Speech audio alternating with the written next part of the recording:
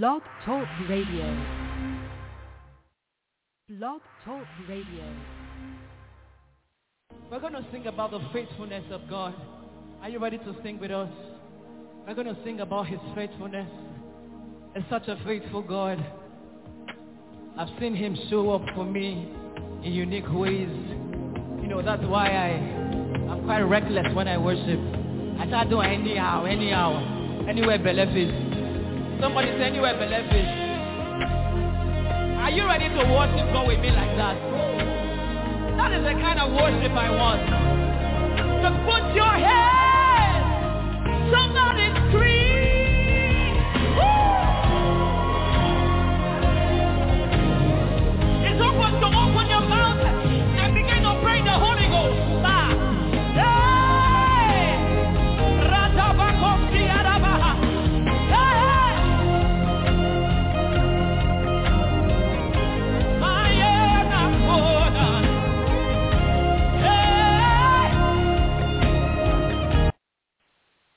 Blog Talk Radio. You deserve the glory and the honor. Lord, we lift our hands in worship as we praise your holy name. You deserve the glory and the honor. Lord, we lift our hands in worship as we bless your holy name. You deserve the glory and the honor. Father, we love you, say, Lord, we lift our hands in worship as we praise your holy name.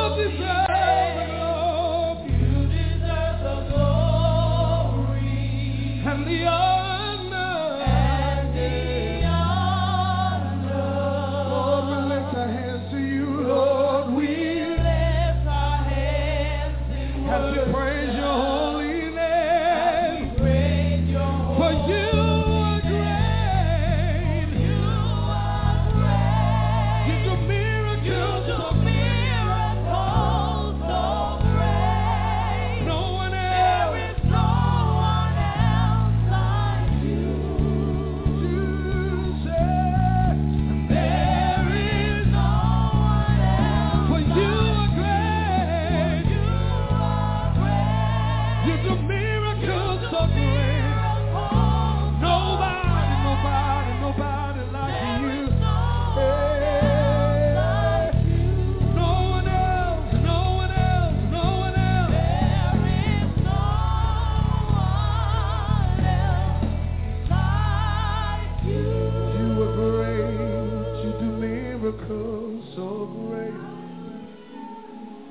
And there is no one else like you.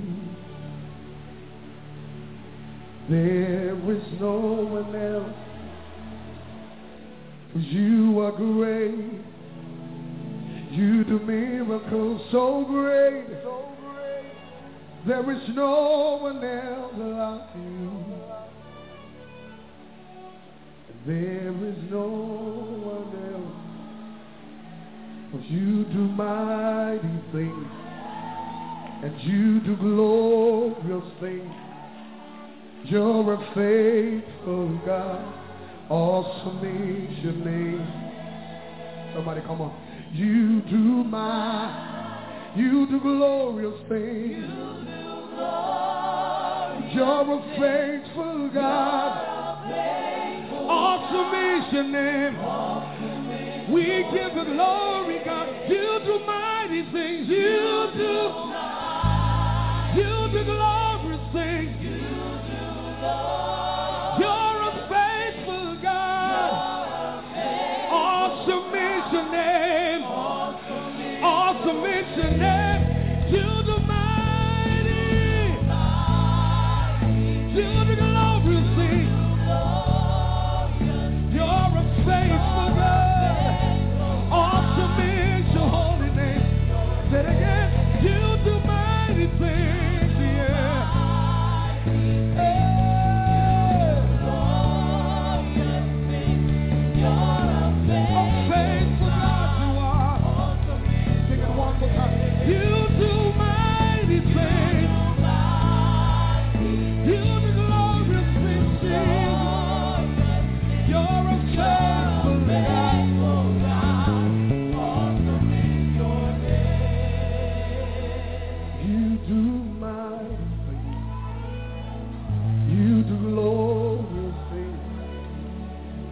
You're a faithful God. Awesome is your name. You do mighty things. You do glory. You're a faithful God.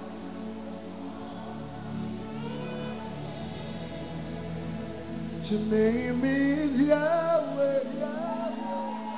Your name is Yahweh. You're a miracle working God. Your name is Yahweh. Your name is Yahweh. You're a miracle working God. Your name is You want to declare it? Your name is Yahweh. Your name is Yahweh.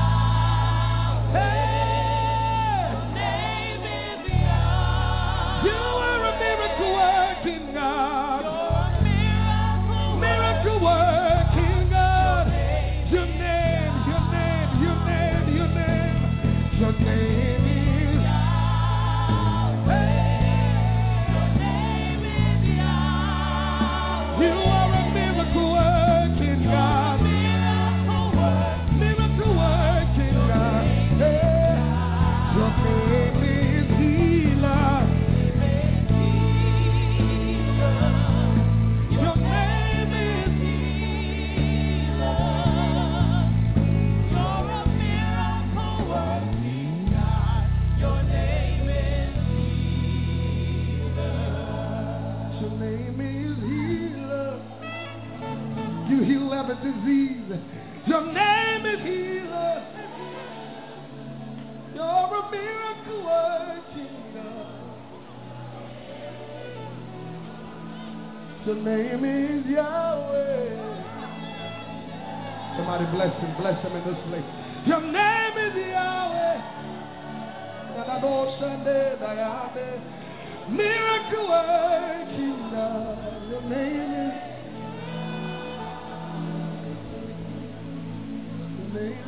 Yahweh. Your name is Yahweh. You are a miracle working.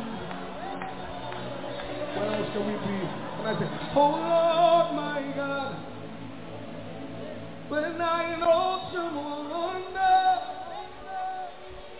consider all the works thy hands have made, and I see the sun, I hear the rolling thunder, thy power throughout the universe display. Help me them sing. Then sing my soul, my Savior God, to thee. Thank you, Lord. Thank you, God. Thank you, Jesus. Thank you, Yeshua. Thank you.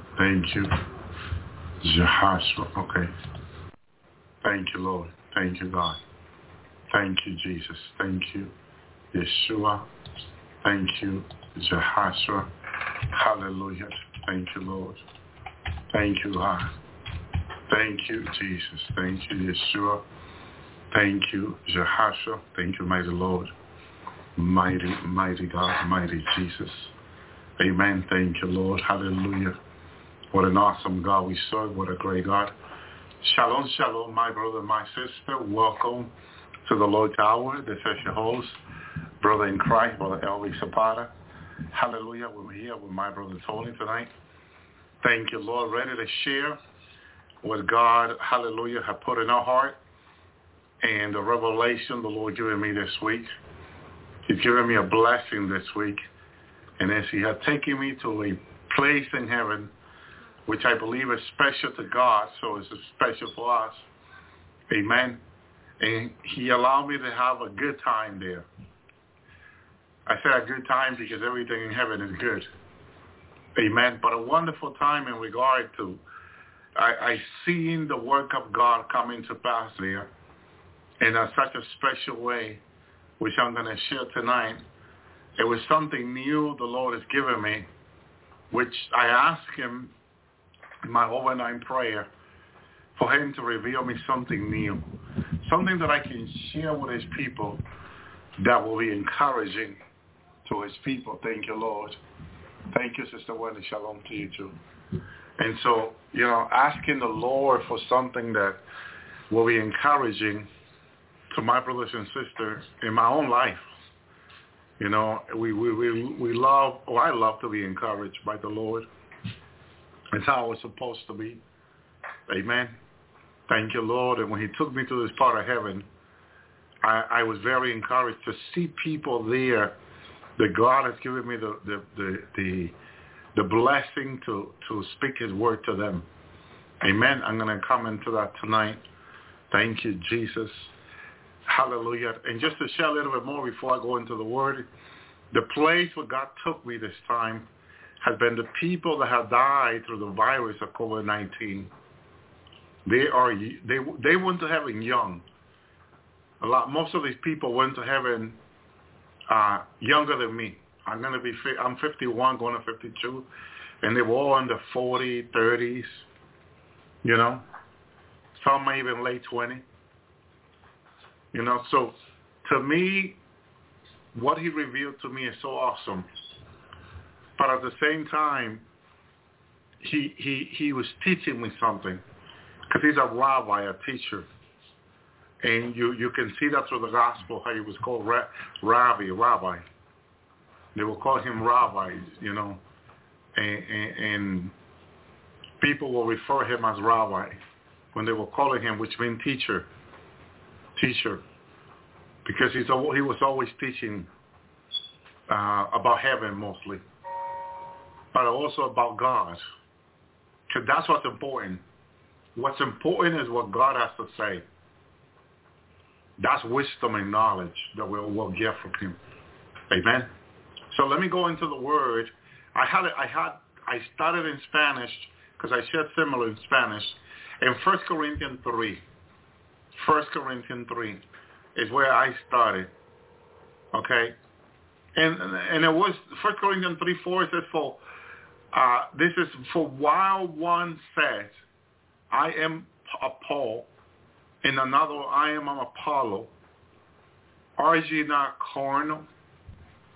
Paul says that saying that one of them is, a group of them were the Apostle Paul, and the other were the Apostle Apollo. Because you had two apostles there, two followers of Jesus. Okay? And Paul, sometime in introducing himself in some of his writing, he called himself Apostle Paul, because that's what God made him, an apostle, disciple to apostle, believer to apostle. Amen. So Apollo, we don't know much about him, but it looks like he was a great teacher in the Lord also. Amen. Which must have been a great friend of the Apostle Paul. So whose name is Paul, and who is Apollo? But minister by whom ye came to believe, even as the Lord gave to every man. Exactly. We are tools of God in the hands of Christ in the last days to preach the gospel. And whoever is led to the Lord through the preaching of the message that God has given us, all glory goes to Jesus, not to us, not to anybody else. Amen. So this is important that we understand that, yes, we are grateful for those that brought the gospel to us, but all glory goes to Jesus. Tell them Jesus, my rock. So it's important, amen, that we understand this. Amen. I have planted, Apollo watering, but God gave the increase. And this is the key. God is the one who does the increase. In other words, we plant a seed, he waters it with his water from heaven, and then the seed grows. Amen. But he is the one who put his power into his creation in his life, in order for his creation to be something, to grow. Amen. So each and one of us can come to Christ, but it has been his power in our lives that have gotten to where we are today. Amen. Thank you, Lord. So then neither is he that planted anything, nor he that watereth, but God who gives the increase. And that's exactly how it is. He gets the glory. He gets the honor. He gets the praise for everything we do. This is why we don't seek glory from men. We don't seek honor from men.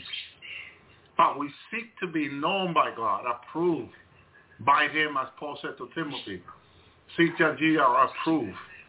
Approved by what? By God. Because God approved us. And it's God that approved our work for him, for the kingdom of God, for the kingdom of heaven. Thank you, Lord. Thank you, Jesus. It's important that we understand how it is. Now, he that planted and he that watered are one, and every man shall receive his own reward according to his own labor. Man, this is important.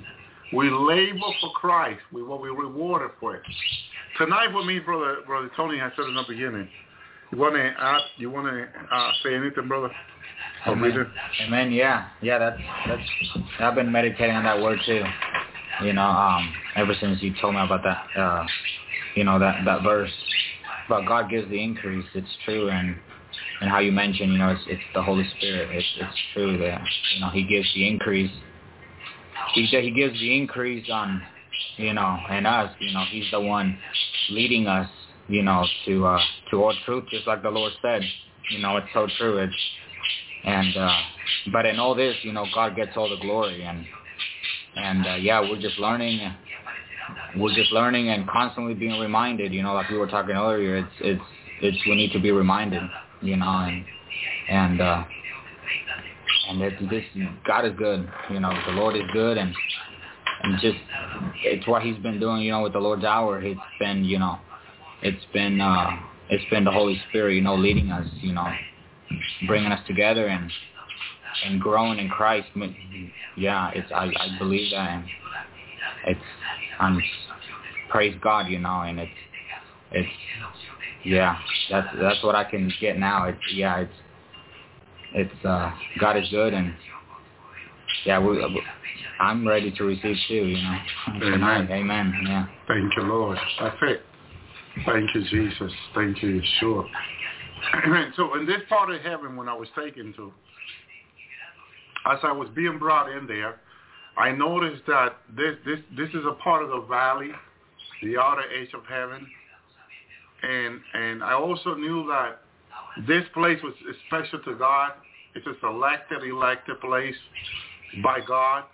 But one thing about this place is that the people that God had brought in here are saved by grace. Okay, these are people that have received Jesus. Amen. Basically in death, dying. Okay, as Ephesians 2:8-9 says, so by grace you are saved through faith, and it's not of yourself, but it's the gift of God, not by works, let any man shall boast. Amen. So these men die and by COVID-19, and I believe this place are hundreds of thousands of them, because I could see how far I could see. It's a big place. And we can say it's a big town of a few 100,000 people. And where the Lord took me was in this part of this place. I began to look at the trees, and the leaves were very, very green. I know that if the leaf of the trees are kind of yellow, it is a sign of a lack of vitamin. Same thing with human. If a doctor checks your eyes, he can tell what you're lacking by the color inside your eyes. And so if you're having liver problem, it will show in your eyes. All that. Mm-hmm. The different problem in your body that will show in your eyes. So we'll give up signs. So I'm looking at the leaves. They look very green. No lack of any vitamins. The grass in the field, the grass that I was looking in the field was very also green with no lack of vitamins at all. Okay, and that to me is important because I'm a gardener. I like to look at these things, you know. So again, the Lord brings me into it was a large park. For some reason, I kept thinking, because I know Donald Trump in Florida and different places has park like this. It looks like a golf ball park. But I knew it was a baseball park, though, too. And it looks amazingly beautiful. The grass was so nice. You know, the Lord brings me into the park. And when I'm there, I can see brothers and sisters afar, about 100 feet, 200 feet away from me. But they some of them started walking straight to me when the Lord left me. And one of them said, "Man of God," to me, and came up and gave me a hug. And immediately the Lord reminded me that this man was a fireman, in which one time I ministered to him. And he received a word. And COVID-19 came and killed him. But he repented right there in bed, because in Massachusetts, like in New York and different states, back in 2020 when COVID-19 was in the heat of the killing action, if I can call it, so we can get an idea. Shalom, Brother Miguel. When COVID-19 was taking out a lot of people, there were even nurses that dropped dead. And there were places in the hospital where people were not even entering. The people were just there dying. And a lot of young people were dying in those hospitals back in 2020. And he died. This man died. But you know what? There was a word that God gave to him in his life. He remembered, he repented, saved by grace. The Lord took him to this place. The Lord is faithful to his word. These other young men that came next to him, they were talking. I noticed they you know, this guy that I knew, Angel, I was ministering for him to him for months.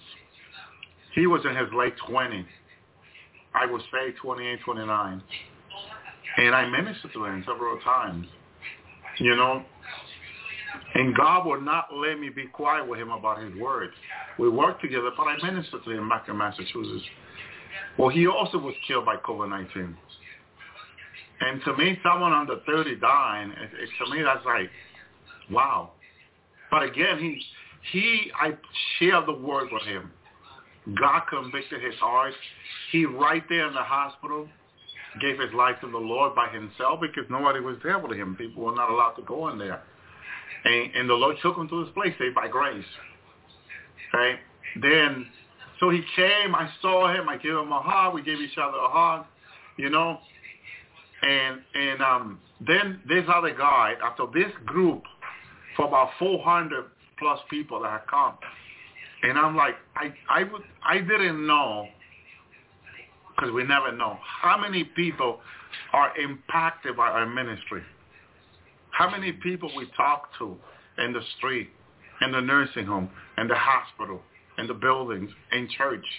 I mean, you know, you don't know how many people get impacted by the word of God.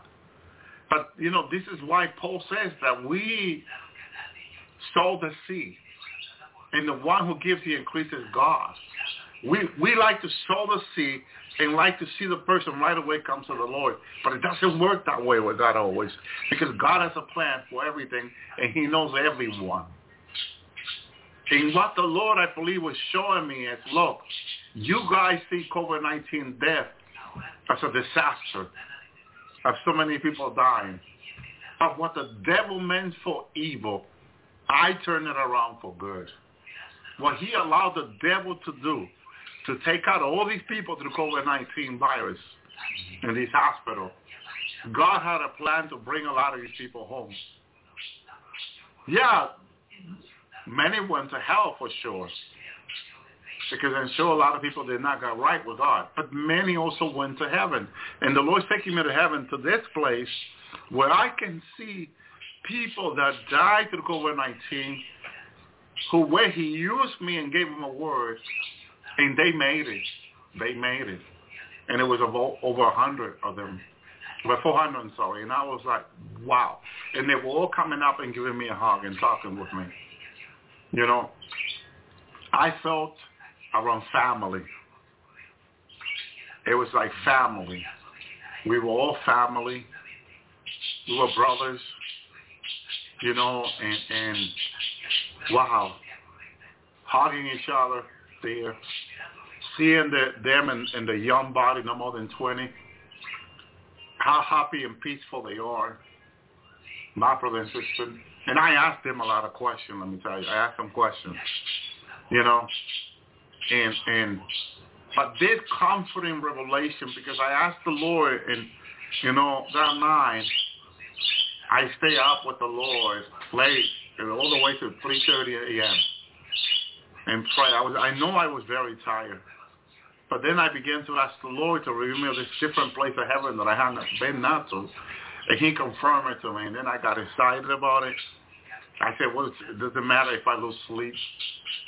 The important thing is that, you know, I'll get the revelation from the Lord that I need. So Lord, share with my brothers and sisters. Amen. That's why I'm here sharing it tonight. I want to be obedient to the Lord. I made him the promise. Thank you, Lord. Thank you, Jesus. And these are the young men that I ministered to. I'm trying to think of his name. I believe his name was Joel. Joel.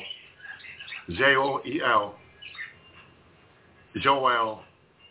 And Joel was about 150 feet away from me coming. And you know how we have in baseball, the World Series. He has celebrations every year when the baseball team wins, right? World Series. And these people line up in heaven to the side. It was about now 500 people, because more people kept coming. And they will line up to the side, this multitude of people. As Joel was coming, everybody's clapping. You think that this young man won the World Series, or the World Cup, or the Golden Cup, you know, like the Oscar. You think that he just won something so special that all these people are clapping and celebrating and hallelujah. It's like a big celebration for this young man. And what did this young man do? He repented in bed with COVID-19 dying and gave his life to Jesus. And what did Jesus said when a soul in heaven, he and earth repent? There's a celebration in heaven. There's a celebration in heaven. Okay? When a soul repents, when our soul comes to God. And this is what I saw. And it was amazing. It was not a celebration because someone won the game. It was a celebration because he gave his life to Jesus. He made the right decision. At the last moment of his life, he made the right decision. And everybody's clapping. Everybody's celebrating because of the decision he made. And you can see the joy in his face. And he coming directly toward me, because I'm at the end of the multitude. He's coming and comes out and gives me a hug. And before he gives me a hug, I recognize him. I said, Joel. And he gave me a hug. And he says to me, thank you.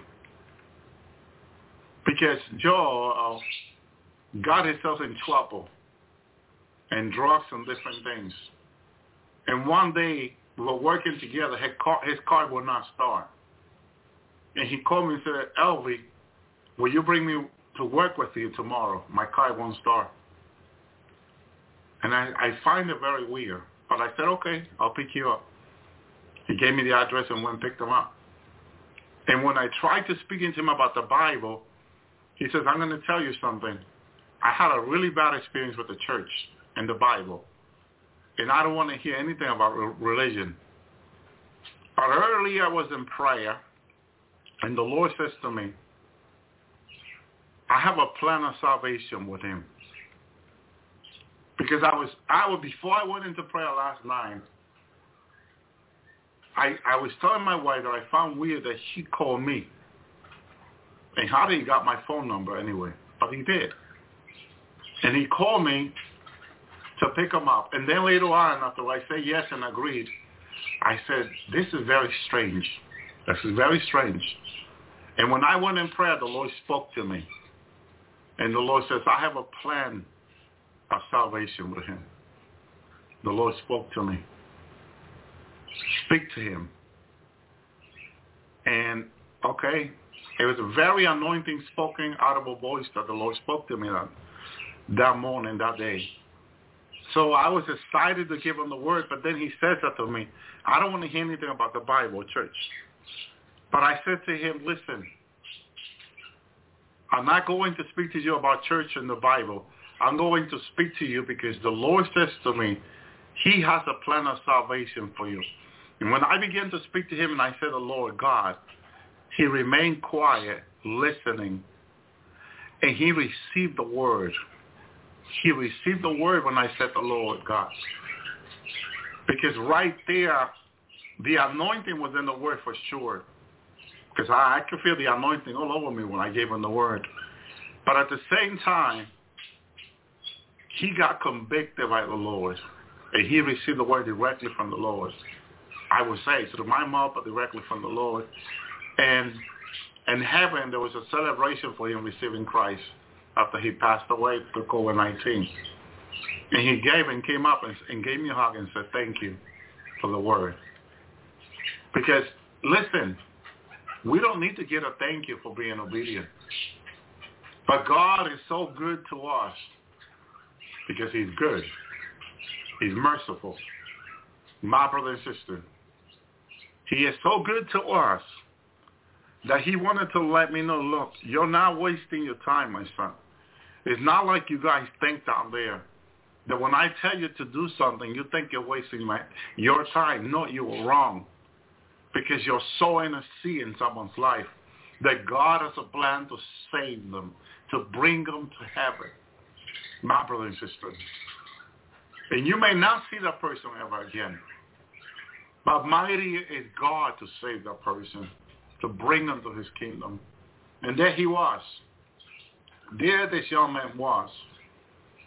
I had a question for them. I said, I can see you guys here and all this.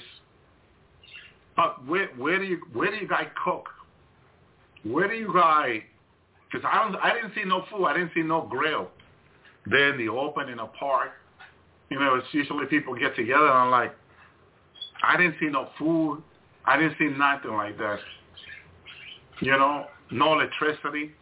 The sun was nice and bright, and I'm thinking the sun, but God is the light of heaven. My brother and sister.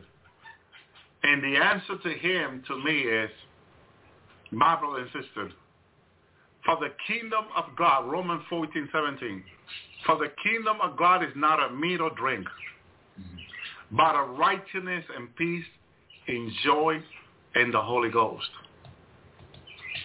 This is why he responded to me in heaven. My brother and sister. Okay? So for he that in these things serves Christ, it is acceptable to God and proved by men. Let us therefore follow after the thing which make for peace, and the thing whereby one may edify another. And they were there so joyful, so happy, so full, shalom, so full of the presence of God in that place where the Lord took me to. My brothers and sisters, hallelujah. Destroy now the work of God for the sake of me. All things in thee are pure, but it is evil for a man to eat what causes an offense. Amen. It is good neither to eat flesh, nor to drink wine, nor to do anything whereby thy brother stumble. It is offended. It is made weak. So even with food, we have to be careful we don't offend one another. Mm-hmm. We don't offend our brothers and sisters because we may. There's a chance that we can. How's thou faith? Have it to thyself before God. Happy is he that condemns not himself in the thing which he allows. And this is another thing. Don't go around condemning people, but look to doing the will of God and to seeing people saved. Jesus said, that he came not to condemn but to save. We need to have the same attitude, says Paul, that Jesus had in himself. Looking forward to seeing people come to heaven being saved, never thinking that they'll be condemned, or never wanting in them to be condemned, but to be saved. Now there will be people that will make their own choice. That then what do? You got to let them make their own choice. But you present the truth. You present righteousness. You present salvation to them. Let them make their own choice. Try never to make anybody else's choice, but make your own. He that doubteth is damned if he eat, because he eat not from faith. Whatsoever is not from faith is a sin. You see the problem that we have down here? Yeah. That we think it's okay not to believe everything. Mm-hmm. But the problem is that then we sin. The righteous shall live by faith, God says. So how do we live by?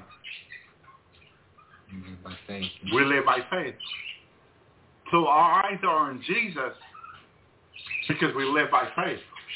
And every time we talked about Jesus, we talked about faith. We talked about salvation through Christ, our Lord. My brother, my sister. There in the place, I was asking questions in regard to the place, because everything looked to me like so neat, so perfect, so beautiful. And I knew this place was for these people there that are coming there to grow, to mature, to learn about God, to learn about the Lord. God separated this place for them, as God has many places in heaven for the different people. As Sister Chu Thomas shared, she was taken to different valleys. Now I can also say, because I've been taking now, 4, 5, 7, 8 different part of the valleys now, and seeing the difference in each and one of them, I can tell you that God has everyone in mind, everyone in heart. He has a plan for each and everyone who will come to him, to the Christ, who will repent, who will receive the plan of salvation that he has for us through our Lord Jesus Christ. My brother, my sister, we need to repent. God has given us the gift of repenting, and we need to take it serious every day in our own walk with God. Seek to be repenting with him, seeking his will, not our own, because God has a better plan for us than what we imagine. We cannot even imagine what God has for us.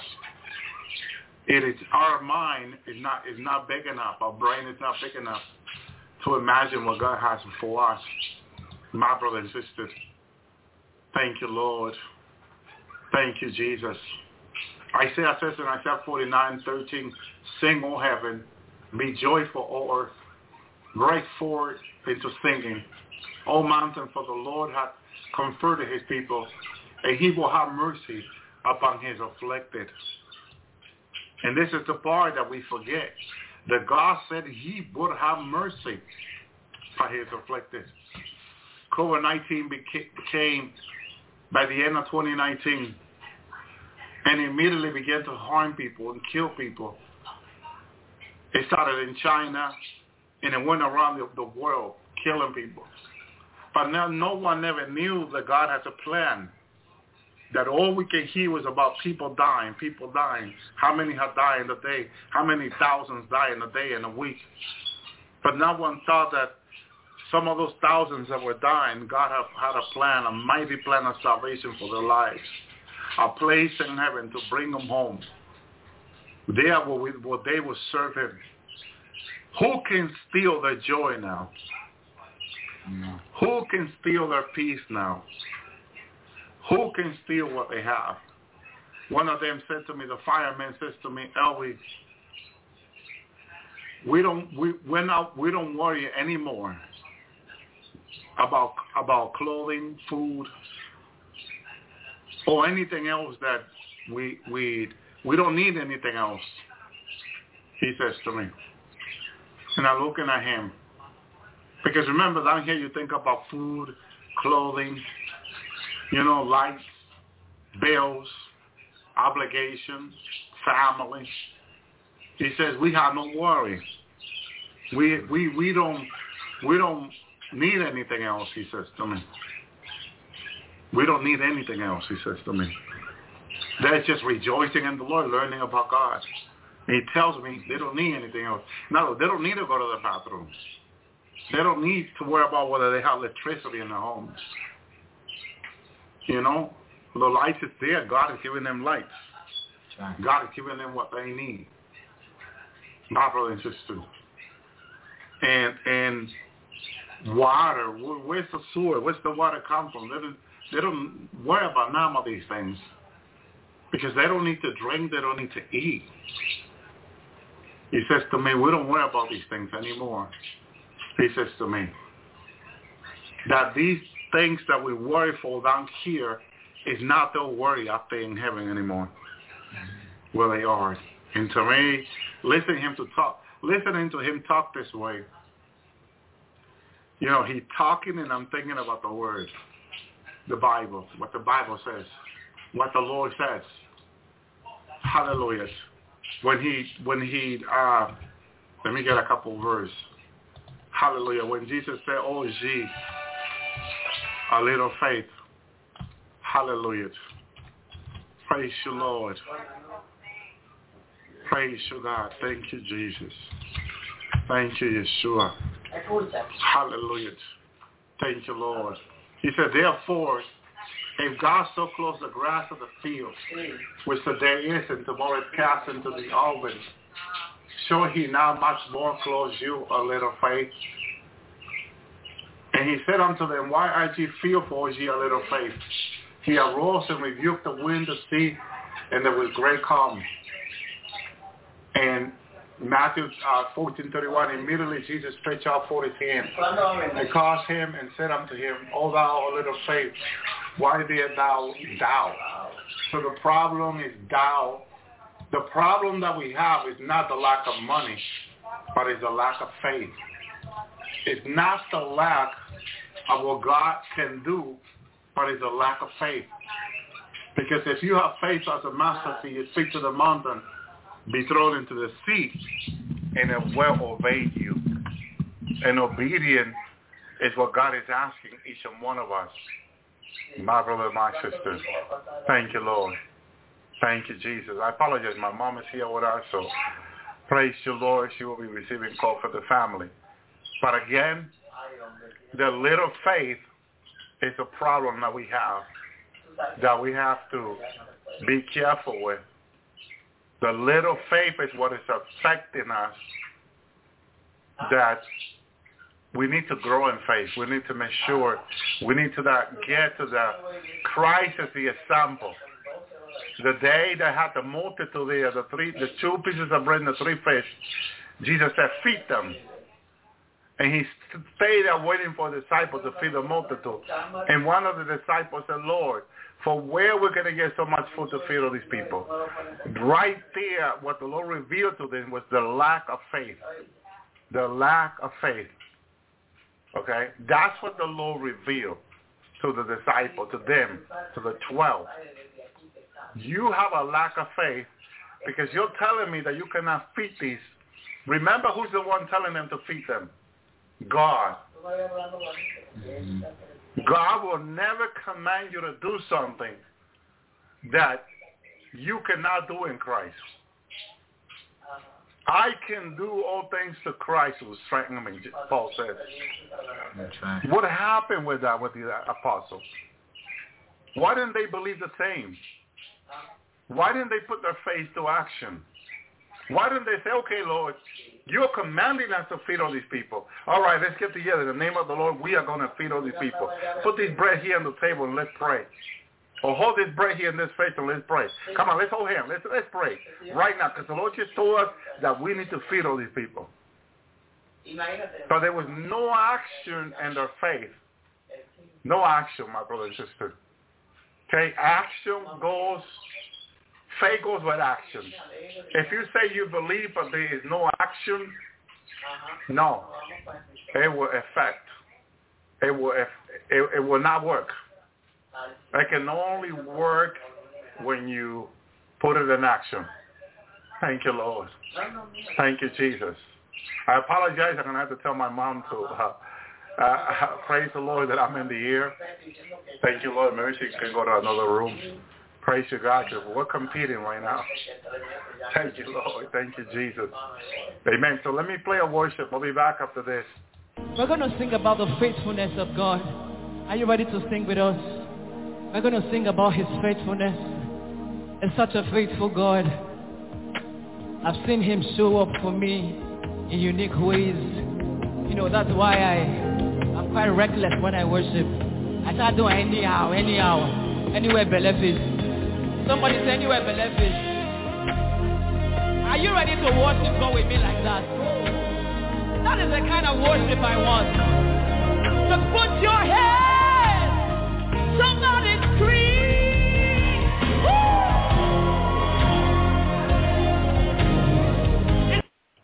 Thank you, Lord. Thank you, Jesus. Thank you, Yeshua. So faith without action is dead. And then not taking action to what Jesus said is where the lack of faith was. Because if you say, okay, Lord, and do something about it, then you put an action into your faith. But if you say you believe you don't do anything, then your faith is dead. And you can call yourself a believer alive, but then your faith is dead. So it's important that we, my brother and sister, if we want to see the hand of God in our behalf, we need to fast and pray for the purpose. Whatever it is you want God to do in your life, what are you doing about it? Yeah.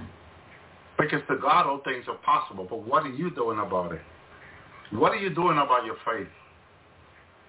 Because you can tell God all day long the things that God has not given to you. But then if God will speak back to you, then God will tell you all day long the things that you're not doing. Mm-hmm. See, the conversation between Job and God was that God wanted to give Job something greater, even greater revelation. But in order for Job to receive that, he needed to go to the greater testing. And the question is, why did God bring Job through it? Hallelujah. But the question is not why did God brought Job through what he brought him through. Hallelujah.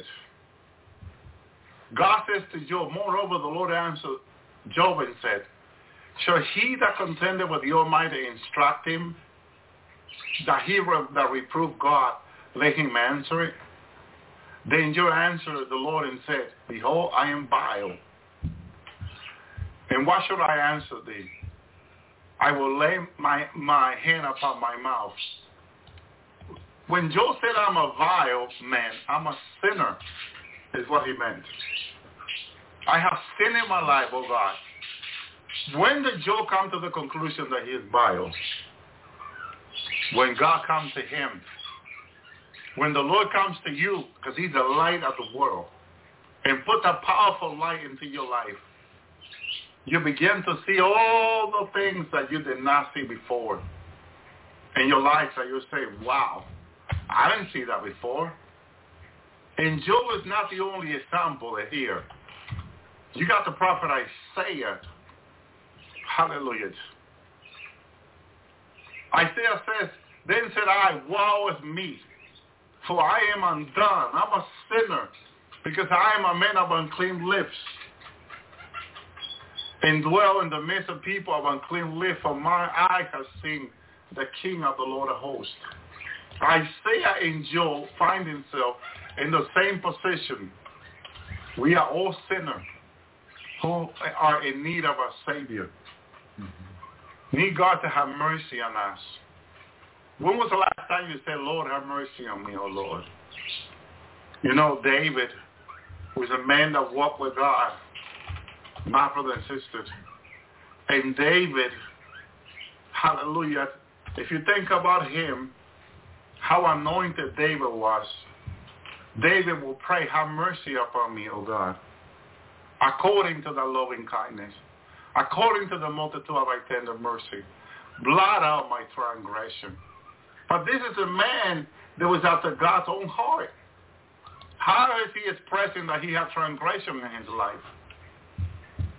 Because that's exactly what we have every day. Transgression. Sin is transgression. Sin will make us vile. Sin will make us with unclean lips. When you gossip against someone, immediately your lips are unclean.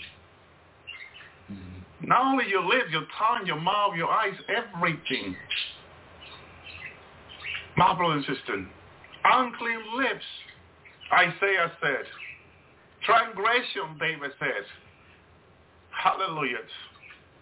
Praise you, Lord. What did Job say? Vile. Vile. He says he was vile. Isaiah said he was unclean. David said he had transgression. What do we say we have?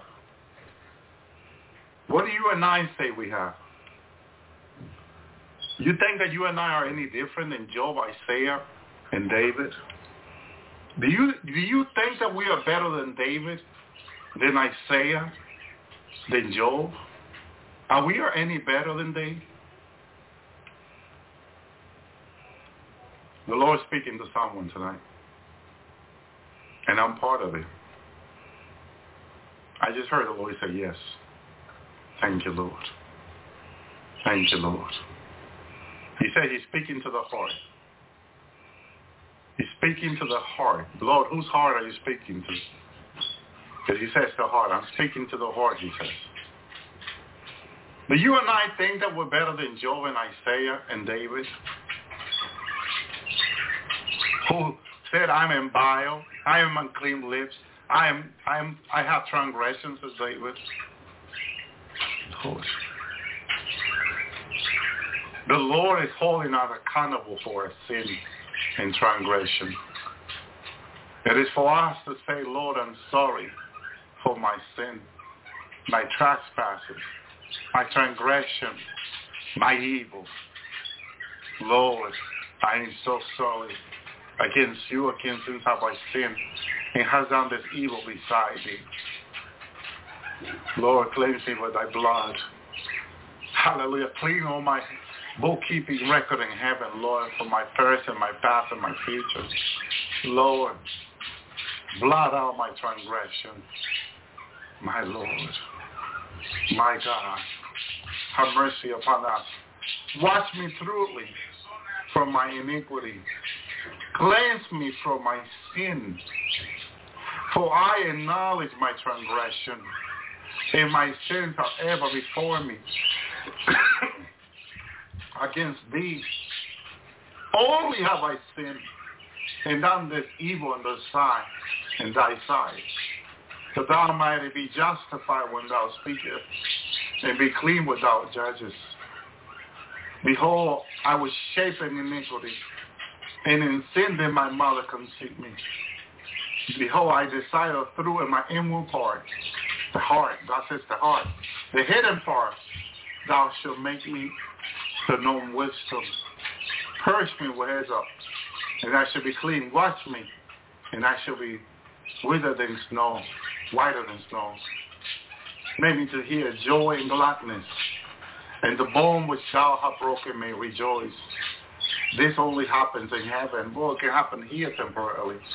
But in heaven, thank you, Lord, it goes on in our lives, my brother and sister. God wants to cleanse us. Any word, brother? Yeah, I found one here in Psalm. Thank you, Lord. It says it starts in Psalm 73, verse 21. It says, "Thus my heart was grieved, and I was prickled in my reins. So foolish was I and ignorant. I was a beast before thee. Nevertheless, I am continually with thee. Thou hast holden me by my right hand. Thou shalt guide me with thy counsel, and afterward receive me to glory." Thank you, Lord. Yeah. Amen. That's it. Praise you, Lord. Thank you, Jesus. Hallelujah. The heart. God sees the heart. Man looks at the appearance. But God looks at the heart, God says to Samuel. And God is looking at the heart tonight. He says the heart. I heard him say the heart. It's the heart that I'm speaking to, he says. Thank you, Lord. Where is your heart with God? Tonight, where is your heart? Is your heart with God in heaven? Where's your heart in the material things that will soon will perish? I was telling Brother Tony, if God allowed me to have this other thing, I want to have it.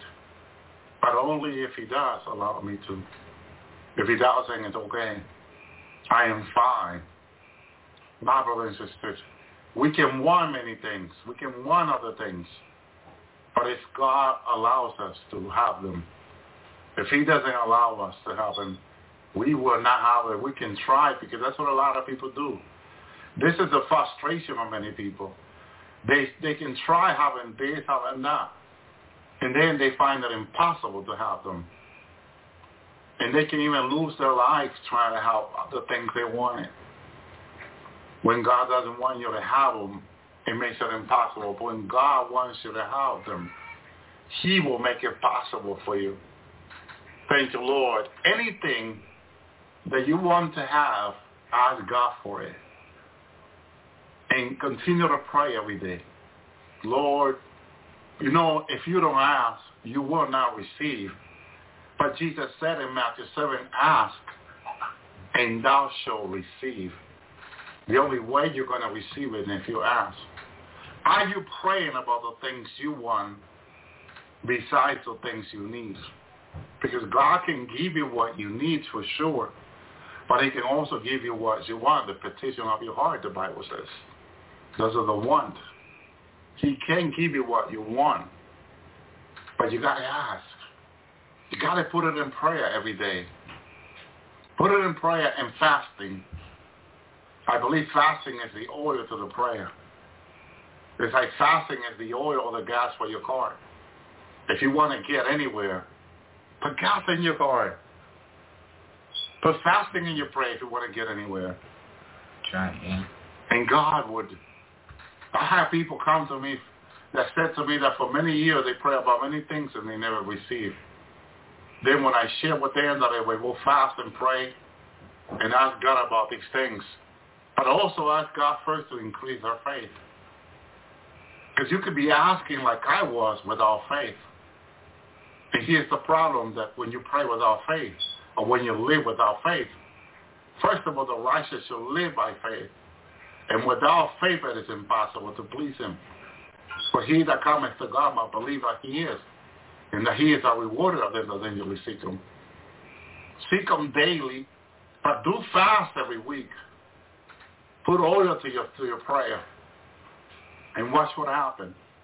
And then when they try it, the way the Lord's been teaching me for years, it worked. They got back to me, and it works. Sometimes a lot of people think that we're not praying for healing. I was thinking about that last week. I don't know if we're praying for healing much on the Lord's job anymore. Maybe it's something I want to start. And to my surprise, some people had asked me for prayer of healing, and I'm getting feedback of people being healed. Again, that is joy. That gives you joy in the Lord. Because I was thinking about this, and the Lord, when he put something in my heart, then he'll confirm it through a miracle or a sign or something. Amen? Thank you, Lord. Thank you, Jesus. So never give up on your healing, your deliverance, your petition. Those are things that you should be praying for every day.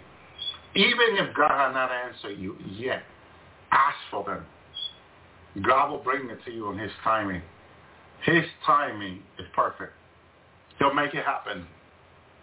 Amen. I noticed that when I fasted for what I was praying for, God would answer me faster.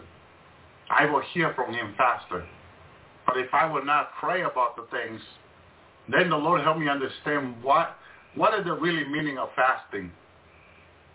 One of the main meaning of fasting that the Lord revealed to me was that when you're praying for something and then you fast, the Lord revealed to me that then you are sincere about what you're asking.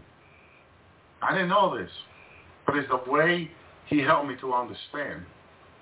Help me, if you're asking me for something and you fast about it also, you're being sincere, you're being honest. You're being serious is the word, serious about it. Okay?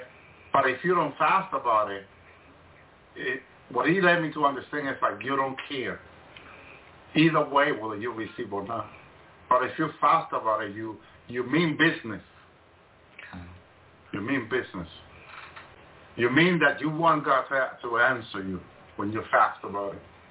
And that to me, thank you, Lord, that to me brought a deeper revelation on fasting. Because to me, fasting was, well, you want to be Isaiah 58, to break the yoke, break the bondage, which it really means that also. But when you fast about anything you're asking God, you're being serious. You're letting God know, look, I'm serious about this. I need you to answer me what I'm asking you. And God loves sincere, serious heart. And that's the heart that David had. Sincere, serious heart. You can see it when the prophet Nathan comes to David and tells David the story about the man that had one sheep. And this other man had his friend come over, and having so many sheep in his land, went into the one sheep that this man had. How did David react? This man shall die. So what did he pronounce dead over his own child? That man is you, David. Oh, you know, it was such a transgression this man made that it grieved David. David reacted in justice right away. He needs to pay for this 10 times fold. Well, that man is you, David. Whoa. It was such a wicked action that made man, taking that sheep from that family, who was like a son, part of the family. My brother and sister, thank you, Lord. See, we don't know the meaning to other people. I had a lot of people requesting me prayer for bird. And I said, well, I did tell people on the Lord's hour in animals, different animals. Some people have cat, bird, dog. In the beginning, to me, it was a little bit strange.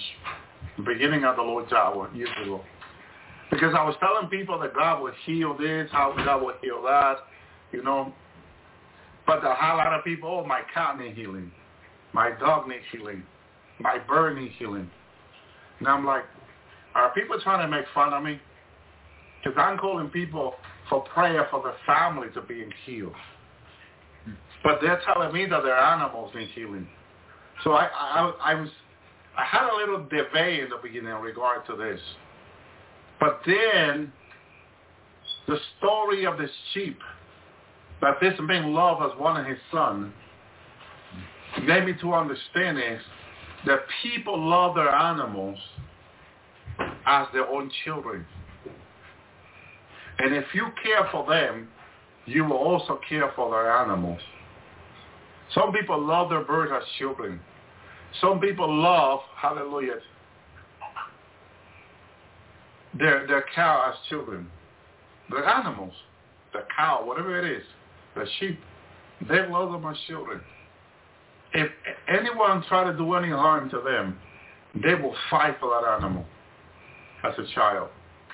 So who are we to tell that person not to love that person, not to love that animal as another human being? No.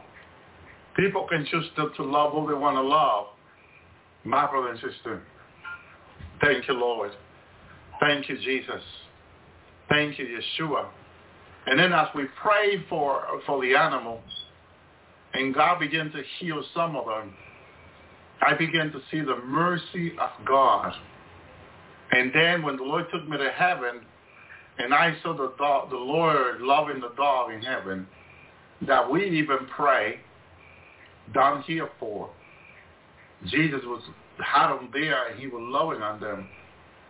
That gave me a greater understanding of the love of God. That we think of God so limited, but there's no limit to God. There's no limitation. We think of God, and we think that we want to put God in a box, or in a home, in a church, in a building. And we want to tell God, no, you need to stay in this church because, this is your church. This is your house. This is your building. You need to and God is looking at us and smiling at us and say, but my child, I'm everywhere. I'm in heaven. I'm on earth. Isaiah, the hallelujah. When the seraphim worship God, this is what they say. One cried unto another and said, holy, holy, holy is the Lord of hosts. The whole earth is full of his glory. His glory was all over the earth. And there was not one part of the earth that the glory was not there. My brother and sister, God is everywhere. Hallelujah. Thank you, Jesus. And the thing is that he showed me my birth in heaven, bird. We lost Valenzuela, but they're in heaven. And they had them in a place nice and beautiful for them. Angels were there with them, and they were love and care, and they were not afraid.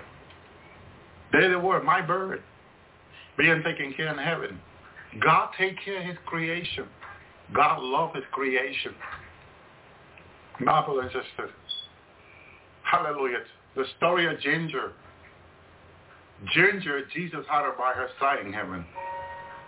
Ginger is a dog from our dear sister who she raised and loved very much. And she prayed about her dog, and we pray about her dog. And the Lord showed me Ginger in heaven with Jesus. My brother and sister. There was Ginger happy. The same Ginger that passed away on the earth in heaven with Jesus. Very happy. Who can take her joy now? Nobody can. Jesus loved Ginger very much. My brother and sister, God is good. God has a great love for his creation. Hallelujah. Behold, I am vile, as Job said. Why should I answer thee? I lay my hand upon my mouth. Once I have spoken, but now I will not answer ye twice, but I will proceed no further. The answer of the Lord, then answered the Lord unto Job out of the whirlwind and said, get up thy loin now like a man. I will demand of thee and declare that one to me. When God gives you something important, which to God everything is important, he gives to us, he will demand of us. See, we like to ask God for things, but remember that to those that God has given much, he will demand much. So, hallelujah, remember what you're asking for when you ask, that there will be a demand. Without also dishonor my judgment, without condemning, that thou may be righteous, God is saying to Job, have thou an arm like God, and cast thou thunder with a voice like him? No way. But this right here opened the eyes of Job and the understanding that God can do things beyond our imagination. And he can do it because he has the power to do so. And the power that we don't comprehend. We don't comprehend the power of God. We don't comprehend his mind. But God can do anything. Deck thyself now with majesty and excellency. Array thyself with glory and beauty. Cast abroad the rage of thy wrath. And behold, everyone is proud and evades him. Hallelujah. No one can do that but God. Look, everyone that is proud and bring him low. Throw down the wicked in their place. Only God can do this. You see? In other words, what you see that you think is so evil and so imperfect and so unrighteous, God can bring it to base. God can bring it down to a place. And he's going to there is a day coming, 3 days of darkness, where God's going to cleanse the earth. Judgment is about to happen any day now. We don't know the day and hour. But one thing God is guaranteeing us, that when this judgment that is about to begins, our whole life is going to change. I tell my children that very soon we will have power outages. Are we ready for it? But yeah, we're ready to have power in our house. But we're not ready to have no power. Are we ready for it? And that's, we don't prepare ourselves for the worst. We like to be prepared for the things we have, but not for the worst. There are power outages coming over the United States. Every state will have issue with power outages because the earthquakes that are coming are going to damage power plants. Nuclear power plants all over the U.S. are going to crack. The foundation going to crack. And there will be nuclear waste released through those cracks. And what do you think authorities do when that happens? They run away. They would like to fly to another planet, to be honest with you. Because nuclear waste, once they release into the air, into the water, because they have to be made close to the water. But once they release into the water, it goes out into the oceans, it contaminates all the fish, all the life. And whatever we will eat will have nuclear in it. Every fish we eat will have nuclear waste in it. Japan announced that they will have to release some of the nuclear waste into the sea. And immediately it was like world news. Everybody is afraid for what Japan is about, would like to do, or they seem that they have no choice to do. My brother and sister, the nightmare that is about to begin. No one is ready. But God has promised us that love Him, that He's going to keep us and protect us during this time. And this is why now, not tomorrow, now is the day of salvation. Today is the day where we get serious with God. Today we make the decision by heart, from the heart, to repent and say, Lord, I'm sorry, but help me to make it through the worst time that's about to begin.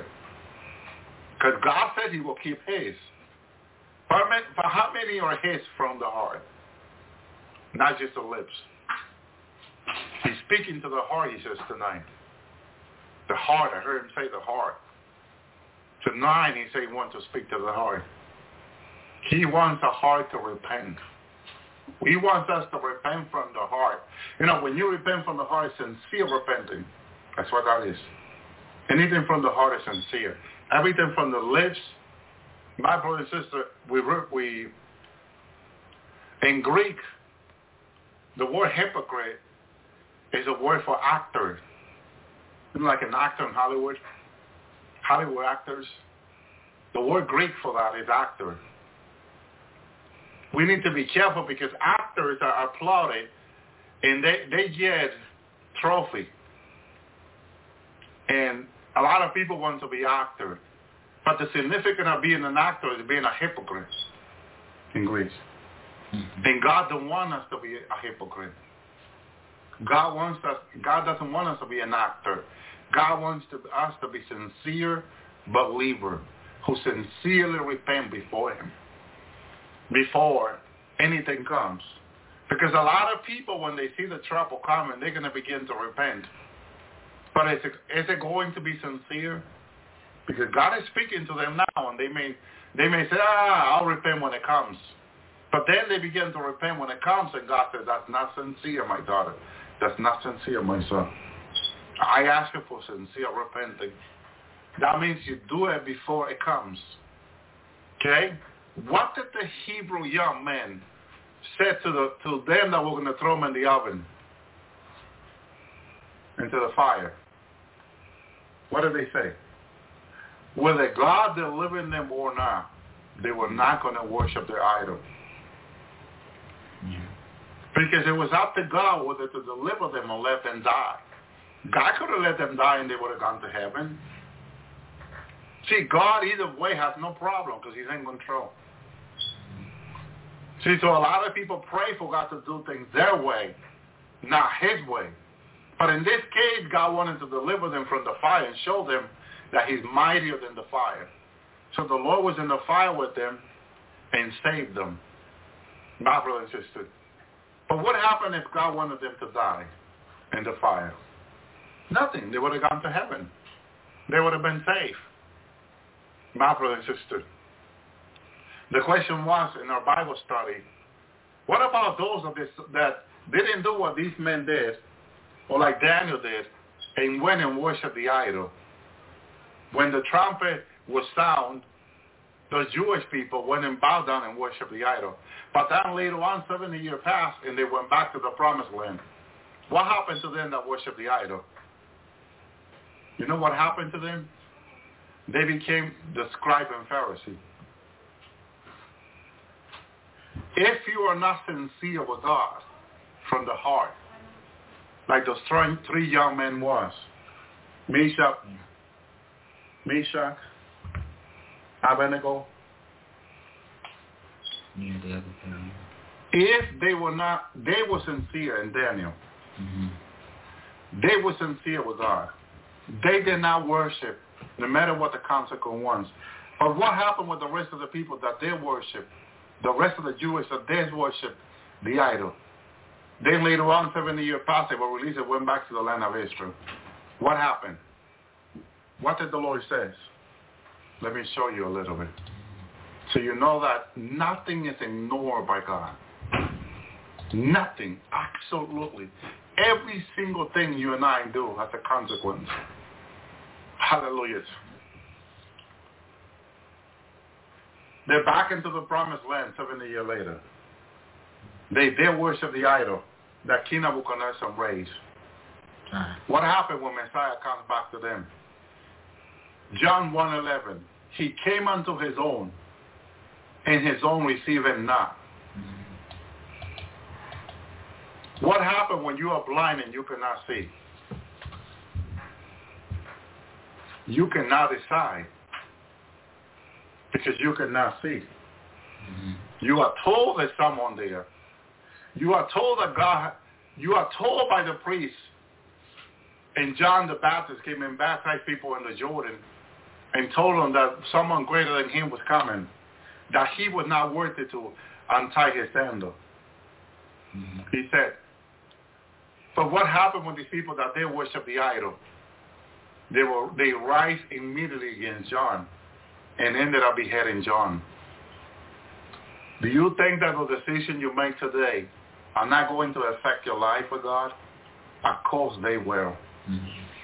The people that did not listen to Moses in the wilderness, when Moses called them to repentance, who were murmuring and complaining, what consequence, what happened later on when Moses went up to the mountain for 40 days and 40 nights?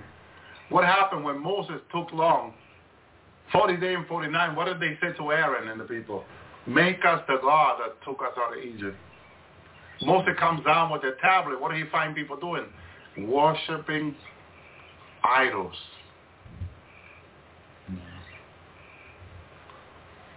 God says that those idols that have eyes but cannot see, have ears but cannot hear, have mouth but cannot speak, so are they that make them blind. They became blind. That's why when Jesus came to them, he came to his own, but his own received him not. But as many are receiving, to them he gave us the power to become the sons of God, even to those who believe in his name. See, why can they not believe in Jesus? Because they did not obey him back in Babylon. They bowed to the idol that King Nebuchadnezzar made. So they became blind like the idol. Messiah comes from there. He is Emmanuel, God among us. And they could not recognize him. They could not receive. His word bothers them. It caused them pain. Because when you're not sincere, when you're an actor like the actors in Hollywood, you will not receive from God. Verse, unless you repent. 13, who were born not of blood, nor of the will of the flesh, nor of the will of man, but of God. The Word was made flesh, dwelt among us, and we beheld his glory, the glory of the only begotten of the Father, full of grace and truth. He came full of God, full of grace, full of truth. And why can they not receive him? Because if you're not obedient, when God calls you to be obedient, you become blind. You have ears, but you will not hear. You will have eyes, but you will not see. And when he comes to you, He's a stranger to you. Who are you? Who are you that we should worship you? My Lord, my God. Praise you, Lord.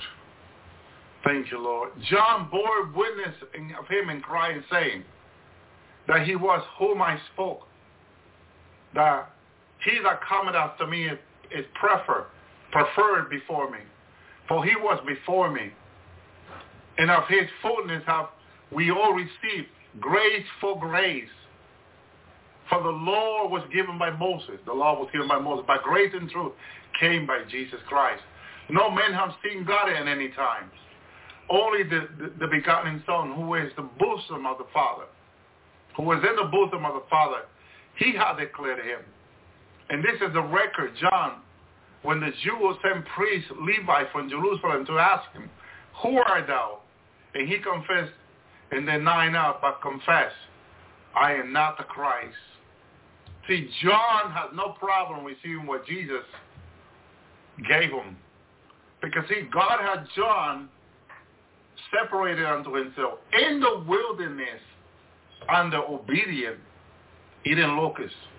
Mm-hmm. See, he first called him to be obedient. That was the test. John went and did what God says. Went to the wilderness, okay, and he was being led by the voice of the Lord in the wilderness. And then, so when he was called to baptize in the Jordan, he already had been tested by God. Moses the same. Moses was sent to the wilderness before he can come to the mountain of God and Messiah can reveal himself to him. It's in the wilderness of the personal relationship that we have with God right now. We are in the wilderness. Here in this personal relationship that we have with God, in this wilderness that God has put us, where we find things so difficult, where we say, I don't know what I'm going to do. A lot of people say, I don't know what I'm going to do to eat tomorrow. I have no money. Some people are saying, I have no money. I have no food in my house. I have no money. In this wilderness, where everything is hard and difficult, if we trust the Lord, he will provide in this wilderness. But here's the test of faith. The children of Israel were in Babylon enslaved. Their test was not to worship any idol. God told them to the 10 Commandments that thou shalt not worship other God before me. Okay? And so we need to be reminded of Exodus. I know, this is like the second time God brings me back to Exodus. Go back to Exodus. Hallelujah. Thank you, Jesus. Thou shalt not make any graven image. Can you read it for me, brother? Thank you, Lord. Yeah. Read it all. Okay. Thou shalt not make unto thee any graven image, or any likeness of anything that is in heaven above, or that is in earth beneath, or that is in the water under the earth. Thou shalt not bow down thyself to them, nor serve them, for I am the Lord your God, a jealous God, visiting the iniquity of the fathers upon the children, unto the third and fourth generation of them that hate me, and showing mercy unto thousands of them that love me and keep my commandments. Thou shalt not take the name of the Lord thy God in vain, for the Lord will not hold him guiltless that taketh his name in vain. Remember the Sabbath day to keep it holy. 6 days shalt thou labor and do all thy work. But the seventh day, the Sabbath of the Lord your God, and in it thou shalt do any work, nor thy son, nor thy daughter, nor thy manservant, nor thy maidservant, nor thy cattle, nor thy stranger that is in thy gates. For in 6 days the Lord made heaven and earth, the sea, and all that is in them, and rested in the seventh day. Therefore the Lord blessed the Sabbath day and hallowed it. Honor thy father and thy mother, and that thy days be long upon the land which the Lord thy God giveth thee. Thou shalt not kill, thou shalt not commit adultery, thou shalt not steal, thou shalt not bear false witness against your neighbor, thou shalt not covet thy neighbor's house, that thou shalt not covet thy neighbor's wife, nor his maidservant, nor his manservant, nor his ox, nor his ass, nor anything that is thy neighbor's. All the people saw the thunderings and the lightnings and the noise of the trumpet and the mountain smoking. And when the people saw it, they removed and stood afar off. And they said unto Moses, Speak thou with us, and we will hear, but let not God speak with us, lest we die. And Moses said unto the people, Fear not, for God has come to test you, and that his fear may be before your faces, that ye sin not. And the people stood afar off, and Moses drew near unto the thick darkness where God was. And the Lord said unto Moses, Thus thou shalt say unto the children of Israel, Ye have seen that I talk with you from heaven. Ye shall not make me gods of silver, neither shall ye make unto you gods of gold. An altar of earth shalt thou make unto me, and shalt sacrifice thereon burnt offerings and thy peace offerings, thy sheep and thine oxen. In all places where I record my name, I will come unto thee. I will bless thee. And if thou wilt make me an altar of stone, thou shalt not build it on hewn stone. For if thou lift up thy tool upon it, thou hast polluted it. Neither shalt thou go up by steps unto mine altar, that thy nakedness be not uncovered thereon. What do you think, brother? Thank you, Lord. Yeah, those are the commandments of the Lord. He gave those to Moses, and it's still our commandments to us now. Every one of them. That one is really, I believe, is worshiping an idol, worshiping something, or someone that is, that is our Creator. That is very, it is very grievous before the Lord. That is, in fact, that's the first one he gave Moses. That's really, and I had to repent of that. Worshiping someone.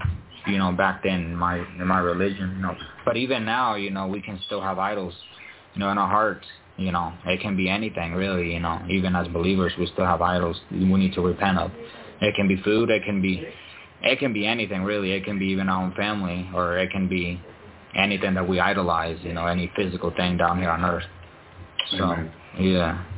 He says that Isaiah 61, I believe it is. When the Lord says that the Spirit of the Lord is upon me, because the Lord have anointed me to preach a good tidings unto the meek. He has sent me to bind up the brokenhearted, to proclaim liberty to the captives, and to opening the prison to them that are bound, to proclaim the acceptable year of the Lord, and the vengeance of our God to come for all the mourn, to appoint unto them mourn in Mount Zion. And then he goes on, but one is to opening the eyes of the blind. Opening, he says, then open the blind shall be open, the year of the dead shall be unstopped. As I said 35 now, here. He had a plan to open the eyes of the blind. Why did the Lord have a plan to open the eyes of the blind? Because he knew what the decision that they were making in Egypt. Mm-hmm. By worshiping Nebuchadnezzar's idol, they will become blind. Mm-hmm. So Messiah has to come to open the eyes of the blind.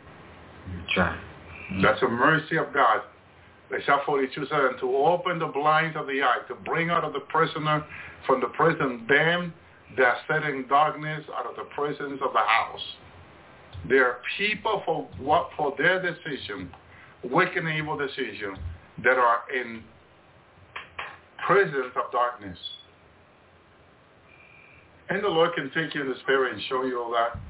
But there are people there. I had a brother that I ministered to, that the Lord opened his eye. He saw himself in a well, like in a hole, in prison in darkness. And I told him to fast and pray. And we did deliverance in his life. He saw himself when God took him out of there. Okay. But he said that, you know what he says? He confessed to me, Brother Elvi, most of my life I was there. Because when God showed me I was there before God used it to set me free, he said, And listen careful, because there are some people there. There are some people there. I told him to fast and pray, and I fasted and prayer, and we prayed together. As I was casting demons out of him, hundreds and thousands of demons were coming out of his life. But the Lord, while I was doing this, the Lord opened his eyes. He saw himself sitting in that prison that talks about here in Isaiah 42:7. Set in darkness out of the prison's house. The devil had put him there spiritually. And he saw himself in there in the prison. And he said he just wanted to get out of there, but he didn't know how. But Jesus came to set the captive free. That's right. To get them out of the prisons. Get them out of there. Because the devil may want to throw people in there. My brothers and sisters. Hallelujah. Zechariah 12:4 says, "In that day saith the Lord, I will smite every horse with astonishment, his rider with madness. Madness. I will open the eyes upon the house of Judah, and I will smite every horse with blindness." Madness and blindness. Remember that. Madness and blindness. These are consequent upon the earth today of many people. Why do you think some people go to psychiatrists and have to drink so many different pills? Madness, problem of the mind. Madness. Hallelujah. Thank you, Lord. Thank you, Jesus. Hallelujah. He said unto the blind man, "What say thou of him? He that opened thine eye." He said, "He is a prophet." And not just a prophet, he was a true prophet. Hallelujah. Thank you, Lord. Praise the Lord. John 10:21, others said, there's not a word of him that has a devil. Can a devil open the eyes of the blind? No. The devil wants to make everyone blind, but not open the eyes of the blind. Okay? Hallelujah. Thank you, Lord. Thank you, Jesus. So the Lord came to set the captive free. And that's the fact of the matter, that many people are captive. And they're captive in their sin. They're captive in the life that they had chosen that is not of God. But the Lord wants to set them free. He came to set the captive free. Thank you, Lord. Thank you, Jesus. Thank you, Yeshua. Even the Bible, you can see the Bible, because I used to look this up and find it easy now. Hallelujah. Praise the Lord. Everything is difficult. But, amen, hallelujah, to proclaim liberty to the captives and the opening of the prison to them that are bound. Even Isaiah confirmed that they are in a prison spiritually. Spiritually. This is all spiritually. Ask the Lord to take you out of your prison. Fast and pray for the Lord to take you out of your prison, where the devil has thrown you in it. Because once you're there, you as a Christian will feel free. Whom the Son set free, it is free indeed. John 8:36. But first, you need to know the truth, and the truth will set you free. John 8:32. Please understand, hallelujah, what God wants to do in your life. He wants to set you free from your prison. Well, you've probably been there all your life. This man says to me, he was in a prison all his life. All his life he knew that God let him know that the devil had thrown him in that prison. And that he wanted to get out, but he didn't know. Hallelujah. God said to the prophet Job, "For behold, in those days and in that time, when I shall bring back the captive of Judah and Jerusalem." Well, God said he will bring them back. But in the day they come back to the promised land. But how do they come? Bring back the captive. He called them captive. They were still captive when he brought them back. I'm bringing back the captive. Oh, there's the captive. And people like, well, we're free. Jesus said, "You had your father the devil." And they were saying they were free. They were still captive. And then the devil had them in the prison. The day they worshiped the idol in Babylon, they became captive. The devil got a hold of them. The only man that was free was Daniel and the other 3 Jewish men who said, we will not worship your idol. We will not bow down to your idol. They were free. But the rest of the people who did were captive. Even when they returned back to the land, they were captive. Imagine still being a Christian for many years, still captive. That's the case in many people today. Christian for many years, knowing the Bible from Genesis to Revelation, reading it several times, and they're still captive. Explain that to someone. Back to their homeland, still captive. God help us. God help us. Thank you, Lord. But God, you know, God has a plan. God is going to set people free. There's a time coming. Someone saw, and I'm going to say that in regard to the community, we were having a service, and someone saw the glory of God in the service, setting people free. People were coming through the door, and they were being set free as they were coming through the door. They were experiencing God in a level and a freedom they never experienced before. There was a glory of God in the place. And they came through the door, they were being set free. I know it's coming. I know that day is coming. I know it's close. People are going to experience God for the first time in their life, be free of many things that are holding them back in their lives. The day is coming. I know it's coming. I know the Lord is good. He did it to his own people. He came into the land. They were all captive. He began to set them free. Little by little. That's why he picked 12.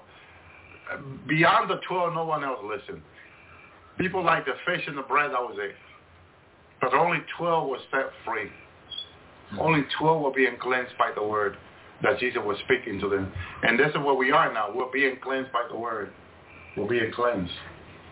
This is why, step by step, Jesus took it step by step with his disciples. Because he knew he could not give it to all of them right there, or they would all quit on him. Lord. So it's going to take some time. But it's coming. Thank you, Lord. Praise you, Yeshua. Hallelujah. Thank you, Lord.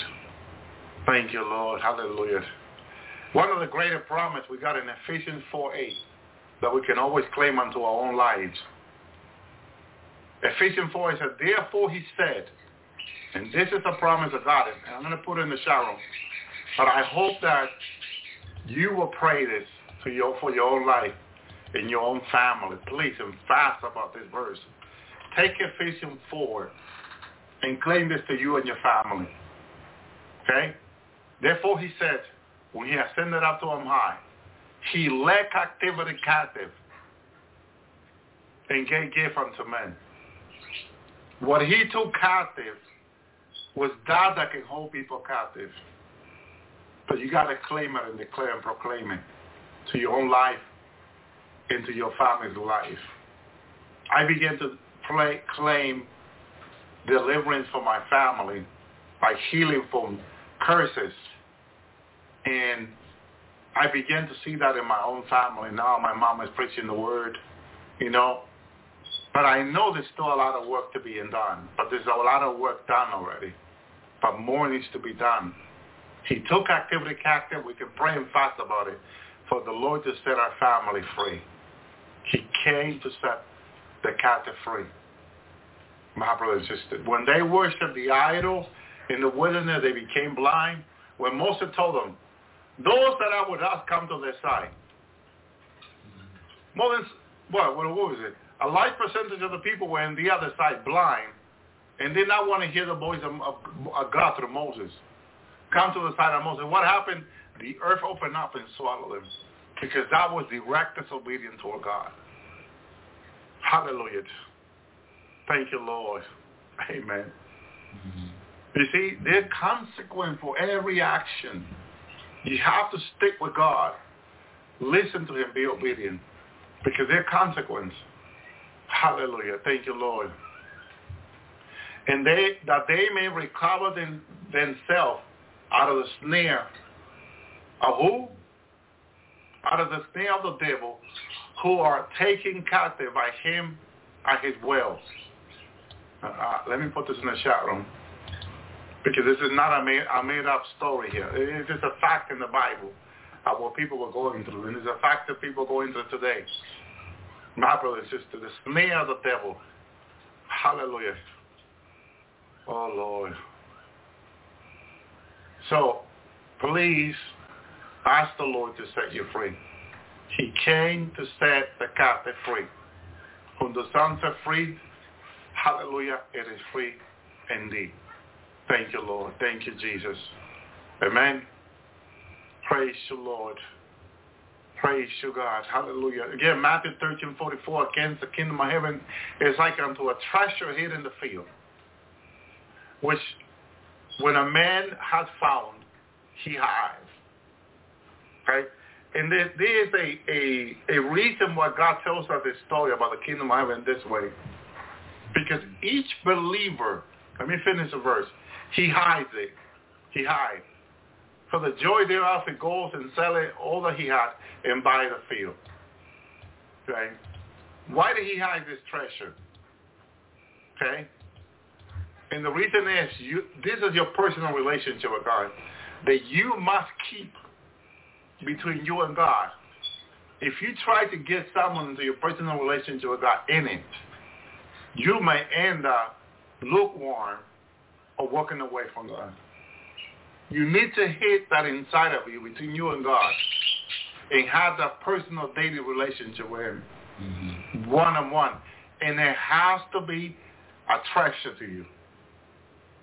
Your personal relationship with God has to be a treasure that you treasure so much that you hide in your heart and your life, that you have to be careful who you let in.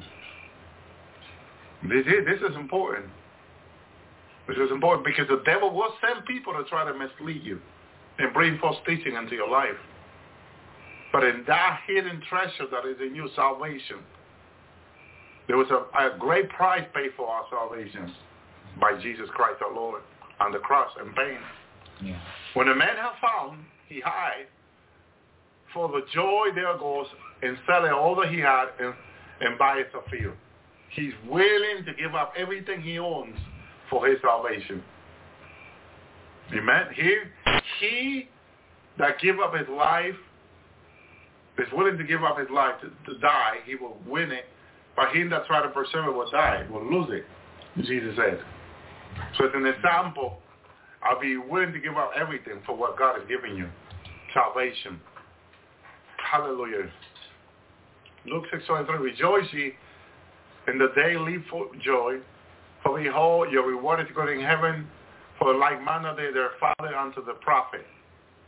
Amen. Thank you, Lord. And then Luke 15:7, and I say unto you, likewise, more joy shall be in heaven. This is what I saw.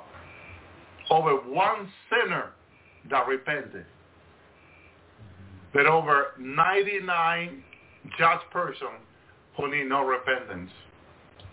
You know, I was like, why are these people clapping and celebrating for this man, sinner, that repented on the earth, that made it to heaven? And this is the answer here. This is the way it is in heaven. They rejoice in heaven for one sinner that repent. Salvation is greatly valued in heaven. Greatly valued. We need to greatly value our salvation on here too. Keep it like the men who found the treasure.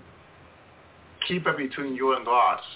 Be careful because the enemy will send people to mislead you, misguide you, to lead you wrong.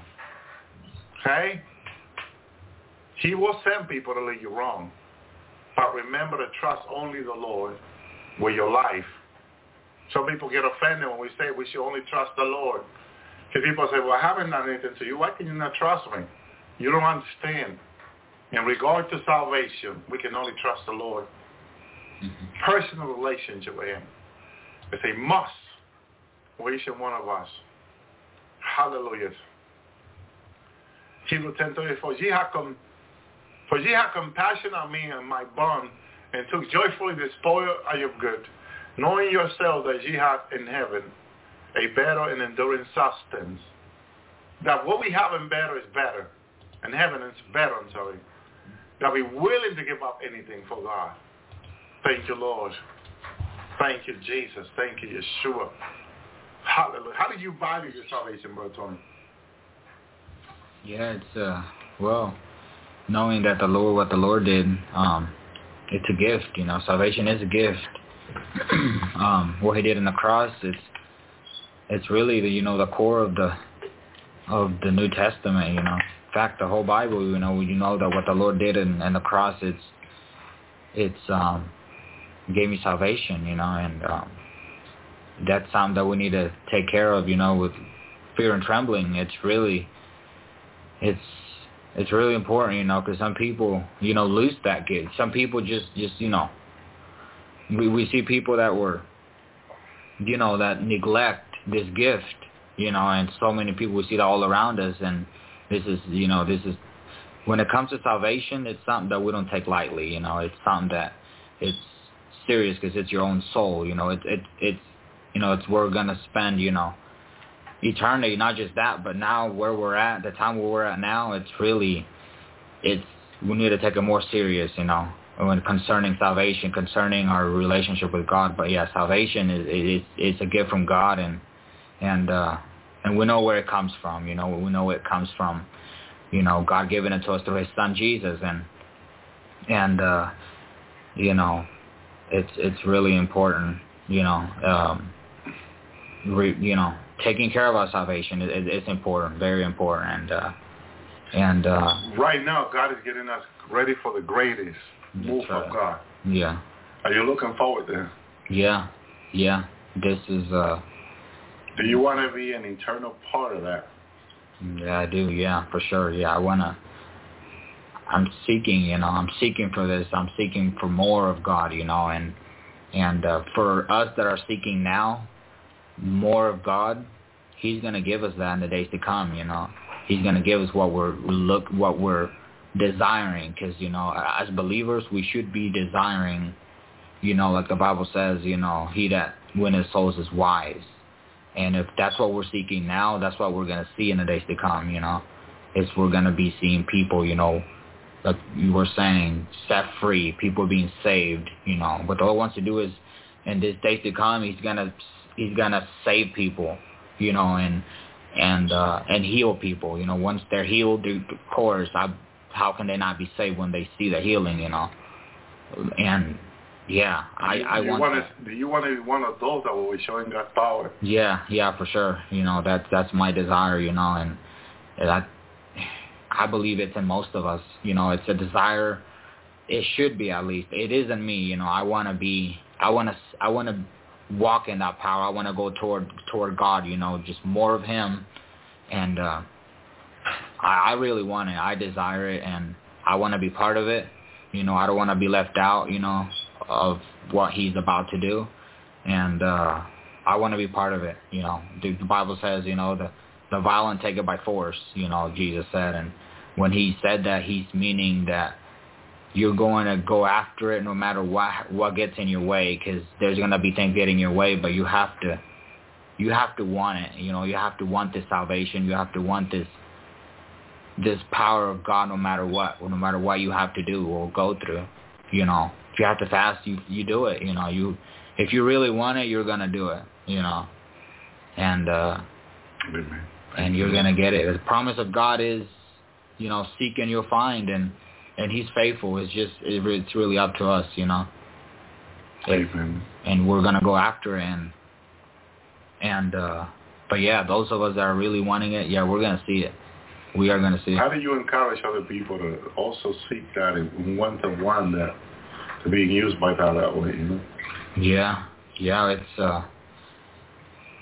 it's just seeking God. You see, it's really, I don't see, you know. Be willing, have a commitment.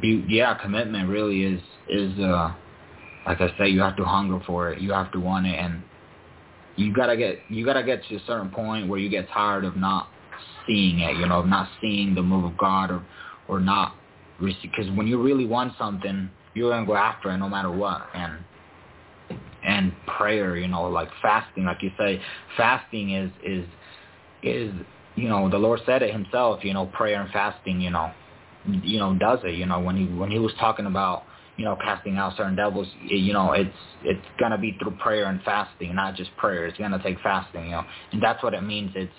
You're going to go for more. But yeah, prayer, yeah, you just have to pray, you know, and seek God with all that you are. Just remember that verse that I say, it's the violent take it by force. That means you're going to go after the spiritual. You're going to be violent in the spirit, you know. You're going to have to, you know, do whatever it takes, you know. There's a saying that they say, you know, sometimes they say face your fears. You know, that's true. You can take that spiritually. You're going to have to, you know, face your fears and something that you don't want to do. It's good to do it, you know, like most of us don't like fasting, you know, but when you do it, you're gonna see his hand move. You're gonna see him. That's his promise, you know. The whole Bible is God's promise. He's promising us. It's really up to us to believe and, you know, our step. It's really up to us, you know. If we do our part, you know, he's faithful. He's gonna do his part for sure, you know, because he's God and he's faithful more than we can even imagine, you know.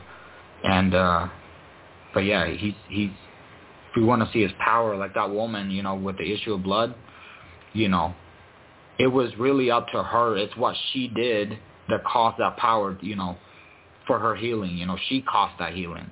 You know, it's because of her faith, what she did. She went through a whole multitude to get to the Lord. You know, she had to do what seemed impossible, you know. She had to really have big faith to, you know, for the power to come out of the Lord and heal her, you know. It was her part. She did her part, you know. And that's what we're going to have to do. We're going to have to go through a multitude, you know. We're going to have to break through that barrier, whatever it is, and you're going to have to, you know, you're going to have to really, we're going to have to believe, you know, because when doubt comes, you're just going to have to reject it and go through it, you know. We're going to have to go through whatever it takes to get what we're wanting, you know. Like Jacob, he had to fight for his blessing, you know. It was a whole night battle, that fight that he had with an angel. And, you know, at the end, he got his blessing, but he had to, you know. He would not let him go? Yeah, he would not let him go, you know, and he grabbed onto that angel, you know, until the angel blessed him.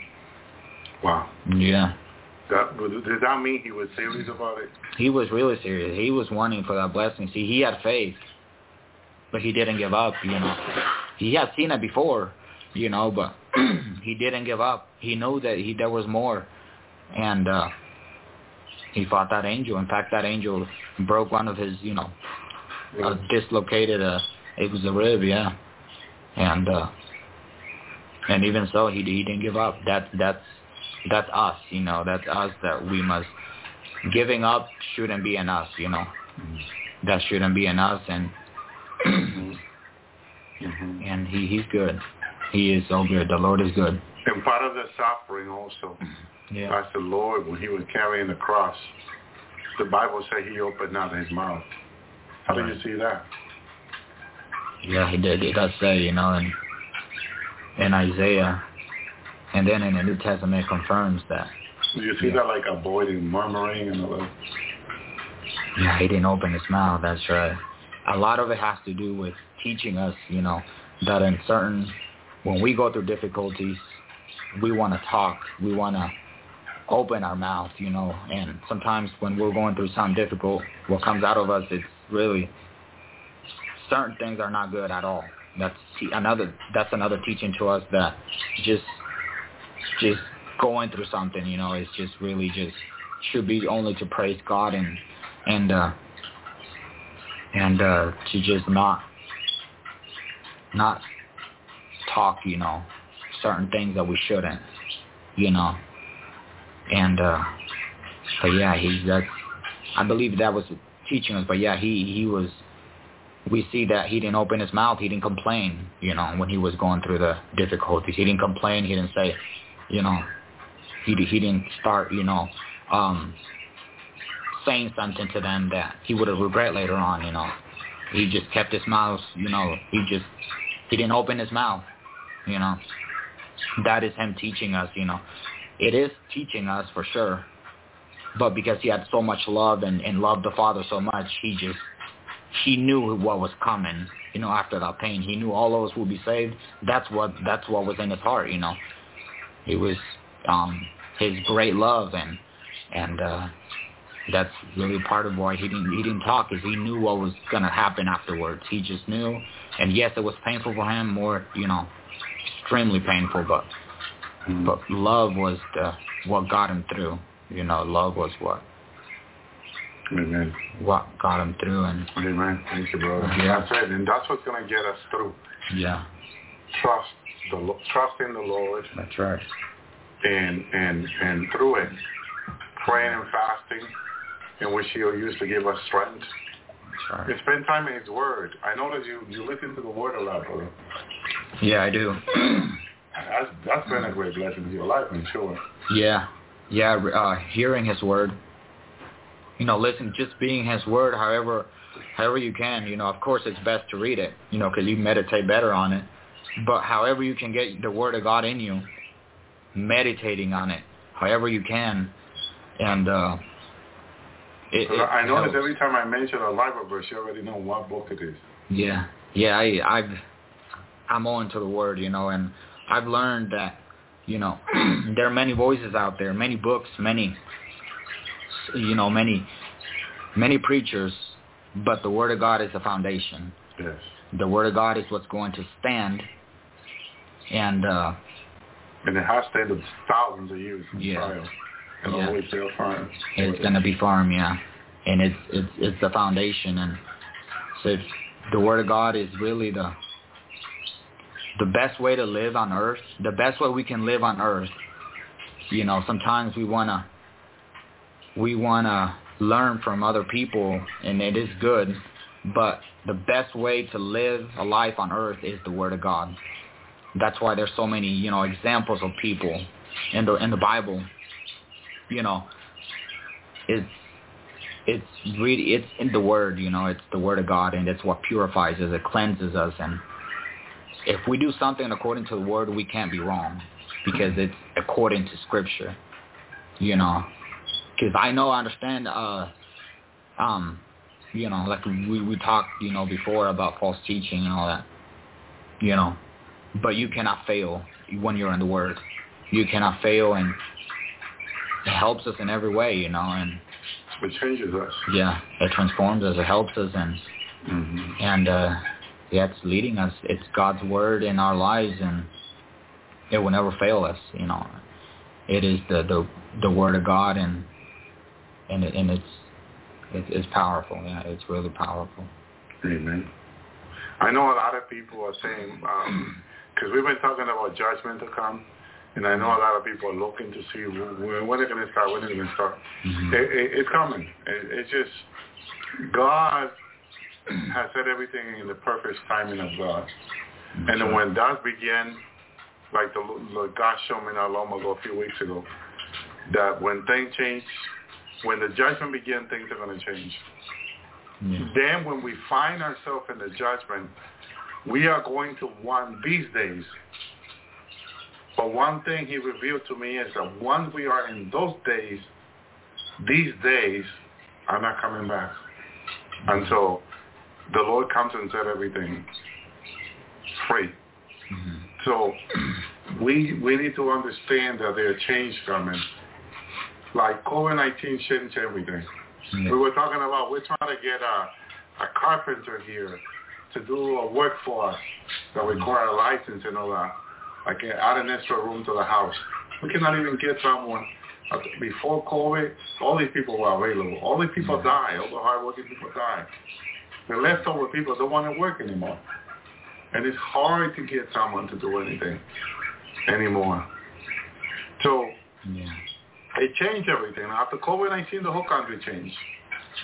Now there's another change coming. As soon as the earthquake comes to the United States, like the Lord is saying, it's going to change everything. Life is not going to be the same. Power outages. People running. Worst thing now. Scared. Life is changing almost 100%. You know? Right. So we don't want to rush to the judgment like some people. Some people don't think about this. They're looking for the judgment. Yes, I am too, because it's a sign the Lord's given me. But they don't understand that once it begins, there's no going back. There's only going forward in the judgment. And that's going to be the worst, because then they're going to desire these days before the judgment. But then when they pray to God, and God's going to say, no, you're not going to get those days anymore.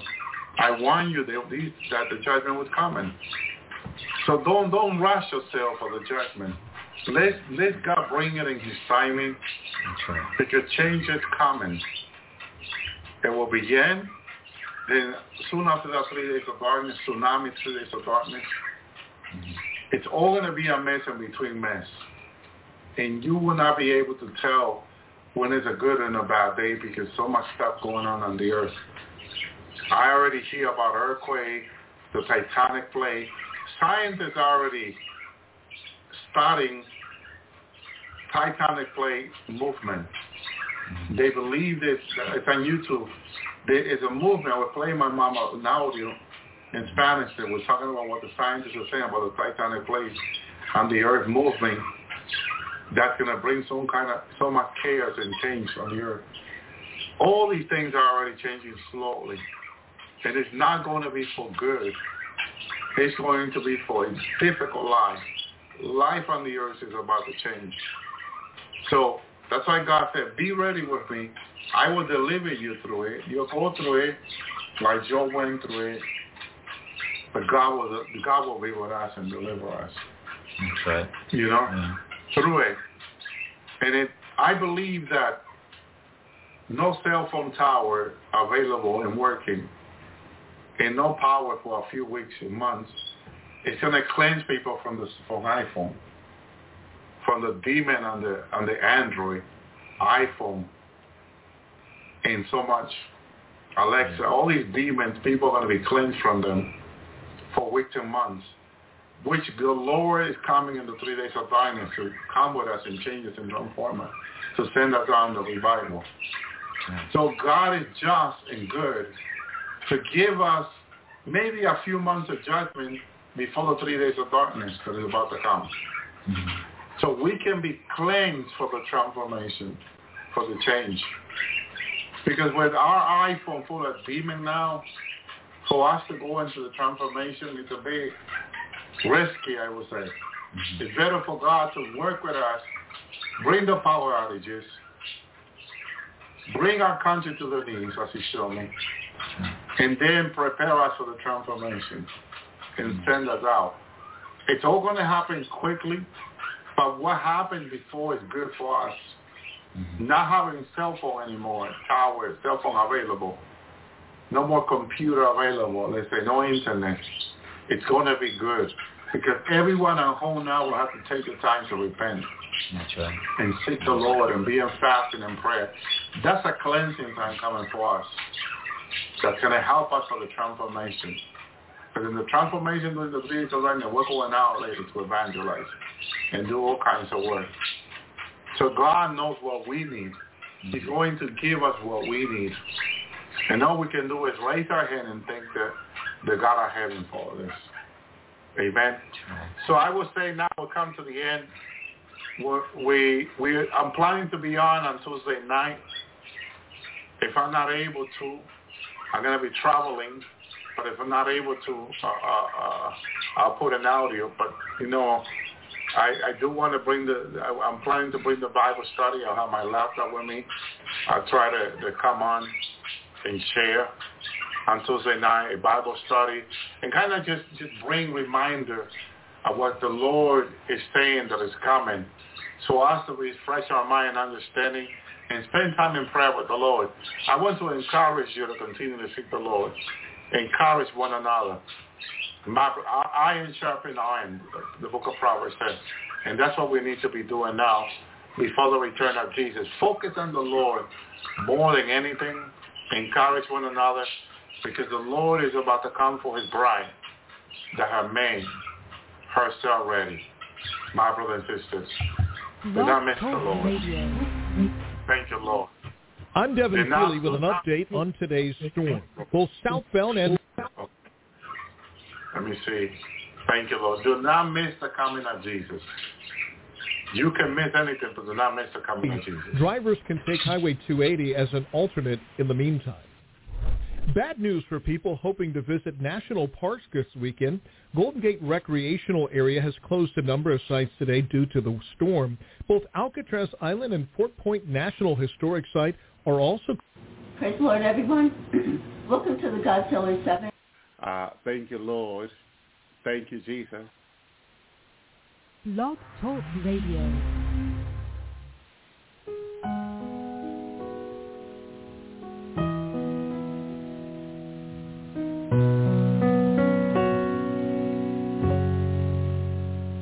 There's a peace I've come to know,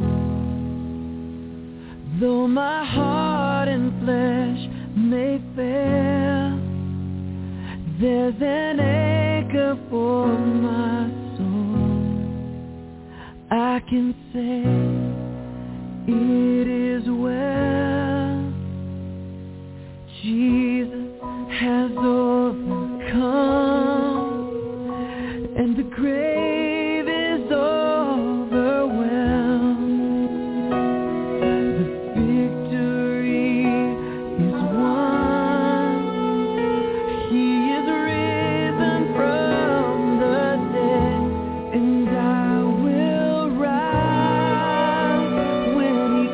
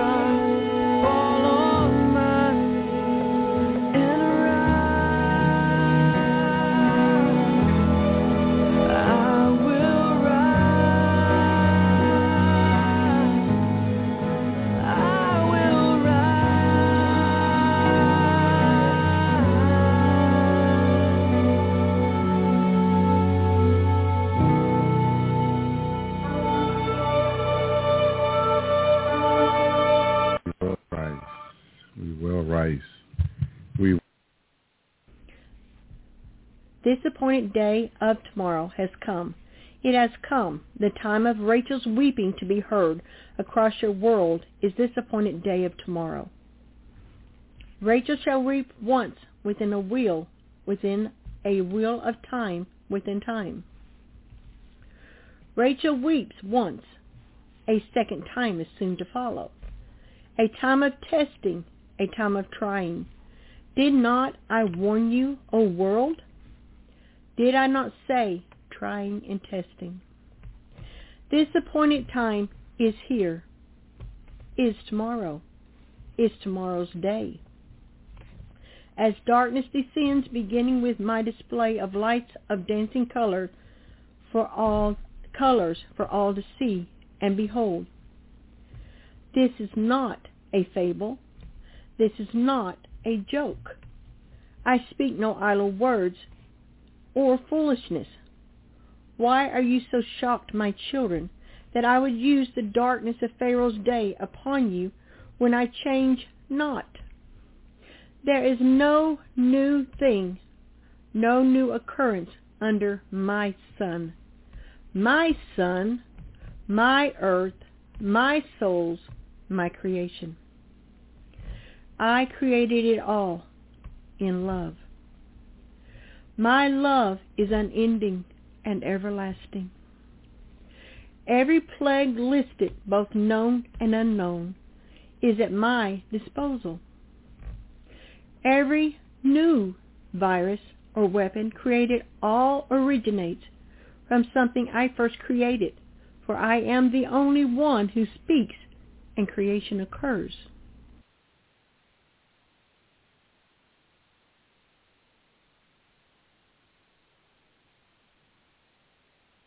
Thank you, Lord. Thank you, Lord. Thank you, Jesus. Thank you, Yeshua.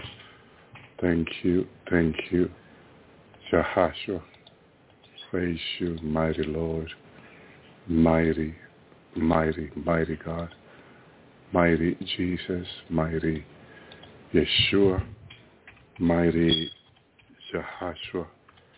Praise you, Lord. Praise you, Jesus. Praise you, mighty Yeshua.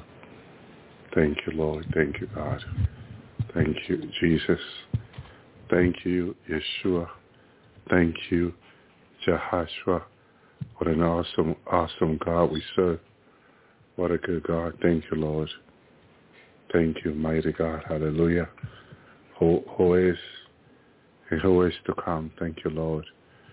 Because you are in control of everything, Lord. You are in control of our lives, Lord. And you know what is best for us. And we thank you, Lord, for your love. We thank you, Lord, for your mercy that endure forever. Thank you, Lord. Thank you, Jesus. Thank you. Thank you, Yeshua. Thank you. Thank you, Jehoshua. Praise you, Lord. Praise you, Jesus. Praise you, mighty Jesus. Mighty Yeshua. Mighty Jehoshua. Well, shalom, shalom, my brother, my sister. Welcome to the Lord's Hour. This is your host, brother in Christ, Brother Elvi Zapata. Thank you, Lord. Thank you, Jesus. We are grateful for the opportunity the Lord gave us to, hallelujah, be here and be able to share his word, be able to share his revelation. Amen. Because he is good and his love endureth forever. Thank you, Lord. Thank you, Jesus. Thank you, Yeshua. Thank you, Jehoshua. Amen. Thank you, Lord. Praise you, God. Thank you, Jesus. Well, welcome to our Tuesday night Bible study. We're hoping that we will have a great Bible study tonight.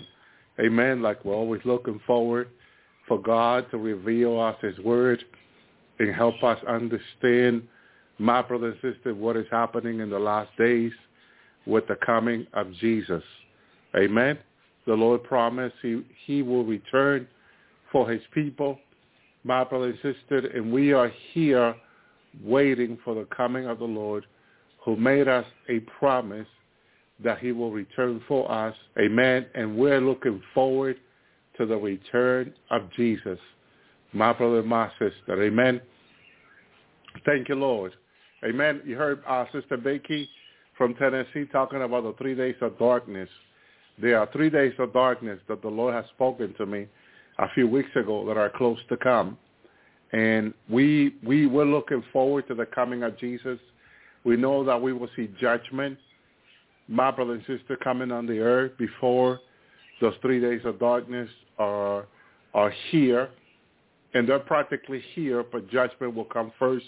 When I talk about judgment, greater judgment, like the 3 signs the Lord's given me, the earthquake in California, the Eastern tsunami, and the war in Israel. And we know that Israel's getting ready.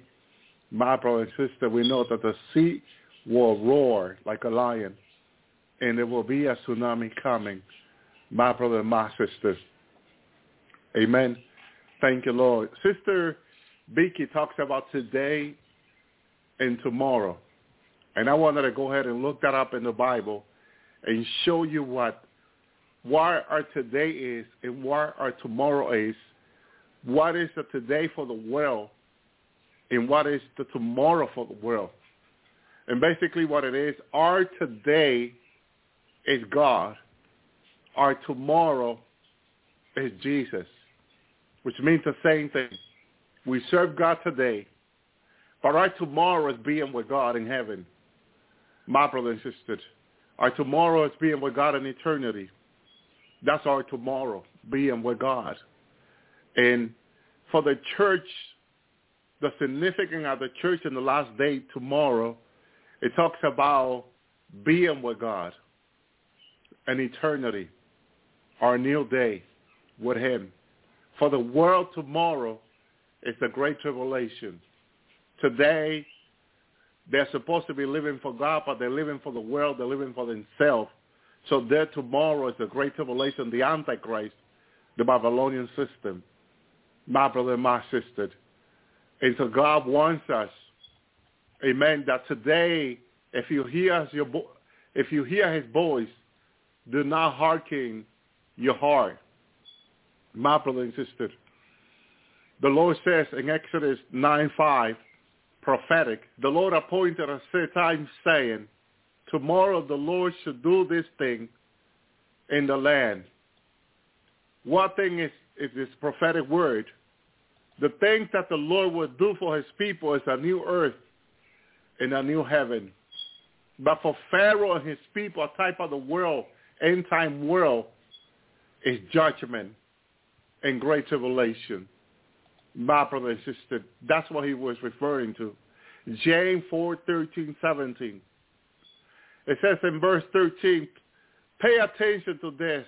You are saying, and this is from the Word God Bible, today or tomorrow we will go into the city and stay there a year, conduct business, and make money. You don't know what would happen tomorrow. See, because God holds our tomorrow. Our future is Jesus. My brother and sister. So all of our plans are in Christ, are in the Lord. What we are going to encounter, what we're going to go through, is in the Lord's hand. And even if we have a day extra here, or a few more days extra, like the church is having now, today our days are trouble. But tomorrow, our day will be peace, enjoying the Holy Spirit. My brother and sister, the world today is seeking the lust of the flesh. Tomorrow, they find themselves in the great tribulation, learning that they have been deceived, changing into brutal beasts and other things, my brother and sister, that they don't want to go through. James said, what is life? You are in the midst that is see for a moment that disappear. Instead, you should say, if the Lord wants us to be, we will live and carry out our plan. However, you brag because you are arrogant. All such a bragging is evil. Whosoever knows what is right but doesn't do it is sinning. Notice how James said that bragging, which is pride, is evil. A lot of people are so happy. They say prideful at the things they are able to accomplish. But that pride is evil. So anything you accomplish in this life for yourself that is not of God, that doesn't come from God, that is mostly for you and your own pride and your own ego, it's evil. And the devil wants to make everyone prideful and arrogant in this world. Because the devil knows that that is against God's will. God's will is humility. Shalom, Sister Regina Rivero. God's will is for us to serve him and do his will. Why his will? Because his will is higher than our will. His will is humility, my brothers and sisters. And that comes from a perfect God who is humble, who is full of joy and peace, who is full of life and love that is so much lacking in this world. Everything that God is, this world is so empty of. The devil is so empty of God. There's nothing of God in the devil. That's why the world is so related to Satan and everything the devil loves to do. Oh, I'm sorry that I used the word love when I talk about Satan. The word is hate and evil and wickedness in relationship to him, my brother and sister. And God don't want those things to be in our life. Look at Jesus said in Matthew 6:34. So don't ever worry about tomorrow. After all, tomorrow will worry about itself. Each day has enough trouble in its own, my brother and sister. How can someone say that tomorrow will worry about itself? He meant that tomorrow, as a rabbi, bring his own trouble, my brother and sister. In this life of testing and trial and tribulation that we've been going through, every day bring his own trouble. One day you are fine. Another day you are sick. One day you will have some kind of peace. Another day there's a lot of trouble, my brother and sister. A day your head is empty. Another day it's full of concern. So much is happening in this life. It's never stable because there's only one stable, and it's God, my brother and sister. His throne is stable. His throne endures forever, my brother and sister. So when you read the Bible from Genesis to Revelation, remember that every word is prophetic, my brother and my sister. Exodus 8:23. God said, I will distinguish between my people and yours. This miracle sign, what happens tomorrow. Notice how God uses signs and wonder. Here says signs. But signs and wonder cannot be separated because Jesus said in Matthew 24, signs and wonders. Shalom, Sister Luna, my brother and sister. So God uses signs, judgment, in order to distinguish his people. In the last days, there must be judgment in the world. Because God needs to show, or God will show, there's nothing new under the sun. This is prophetic. God will show his people whom they truly are, and they are his. But it has to happen through judgment, through signs of judgment, signs of meteor coming from the heavens to the earth, earthquakes, tsunami, tornadoes, volcanoes awakening, judgment coming upon the land. When the judgment comes upon the life of the righteous pray and trust in the Lord. But when the judgment comes upon the wicked may perish or may run away. Hallelujah. The Josh is firm and strong like a bull, hard to move. It says he's how on the rock. It doesn't matter how strong the wind comes and the storm comes, The house staying firm, my brothers and sisters. So God said, I will distinguish between my people and yours to Pharaoh. This miraculous sign will happen tomorrow. And our tomorrow, we go to heaven with God. And God's tomorrow, and he is our tomorrow, we go to heaven. There has to be a distinguish between God's people. There has to be a people that will go up and be with God. And there will have to be another people who stay behind and go through 7-year great tribulations. There will be a distinguished thing happening between them. My brother and my sister. And God said it to Moses. Exodus 9:29. Moses answered, as soon as I leave you, I will pray to the Lord tomorrow. The swarm of flies will go away from you, your official, your people. But you must stop tricking us by not letting the people go to sacrifice to the Lord. He is the problem with our repentant, wicked people. You can pray that their judgment be lifted from their lives. And God can do it. But here's the thing. They're evil tricking, they're evil if they don't repent from heart. And it's not that it pleases the Lord to destroy the wicked.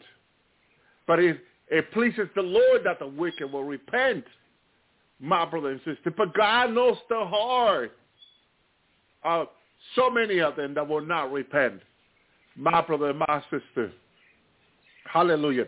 But God also knows the few that will repent, that are among the wicked, that God needs to give them an opportunity, that God will preserve them through the 3 days of darkness, and then glorify the body of his people, give them power and anointing like there's no tomorrow, but there is tomorrow, and send them out to evangelize them and lead them to Christ. Thank you, Lord. So as I leave you, says, hallelujah, I will pray to the Lord. Thank you, Lord.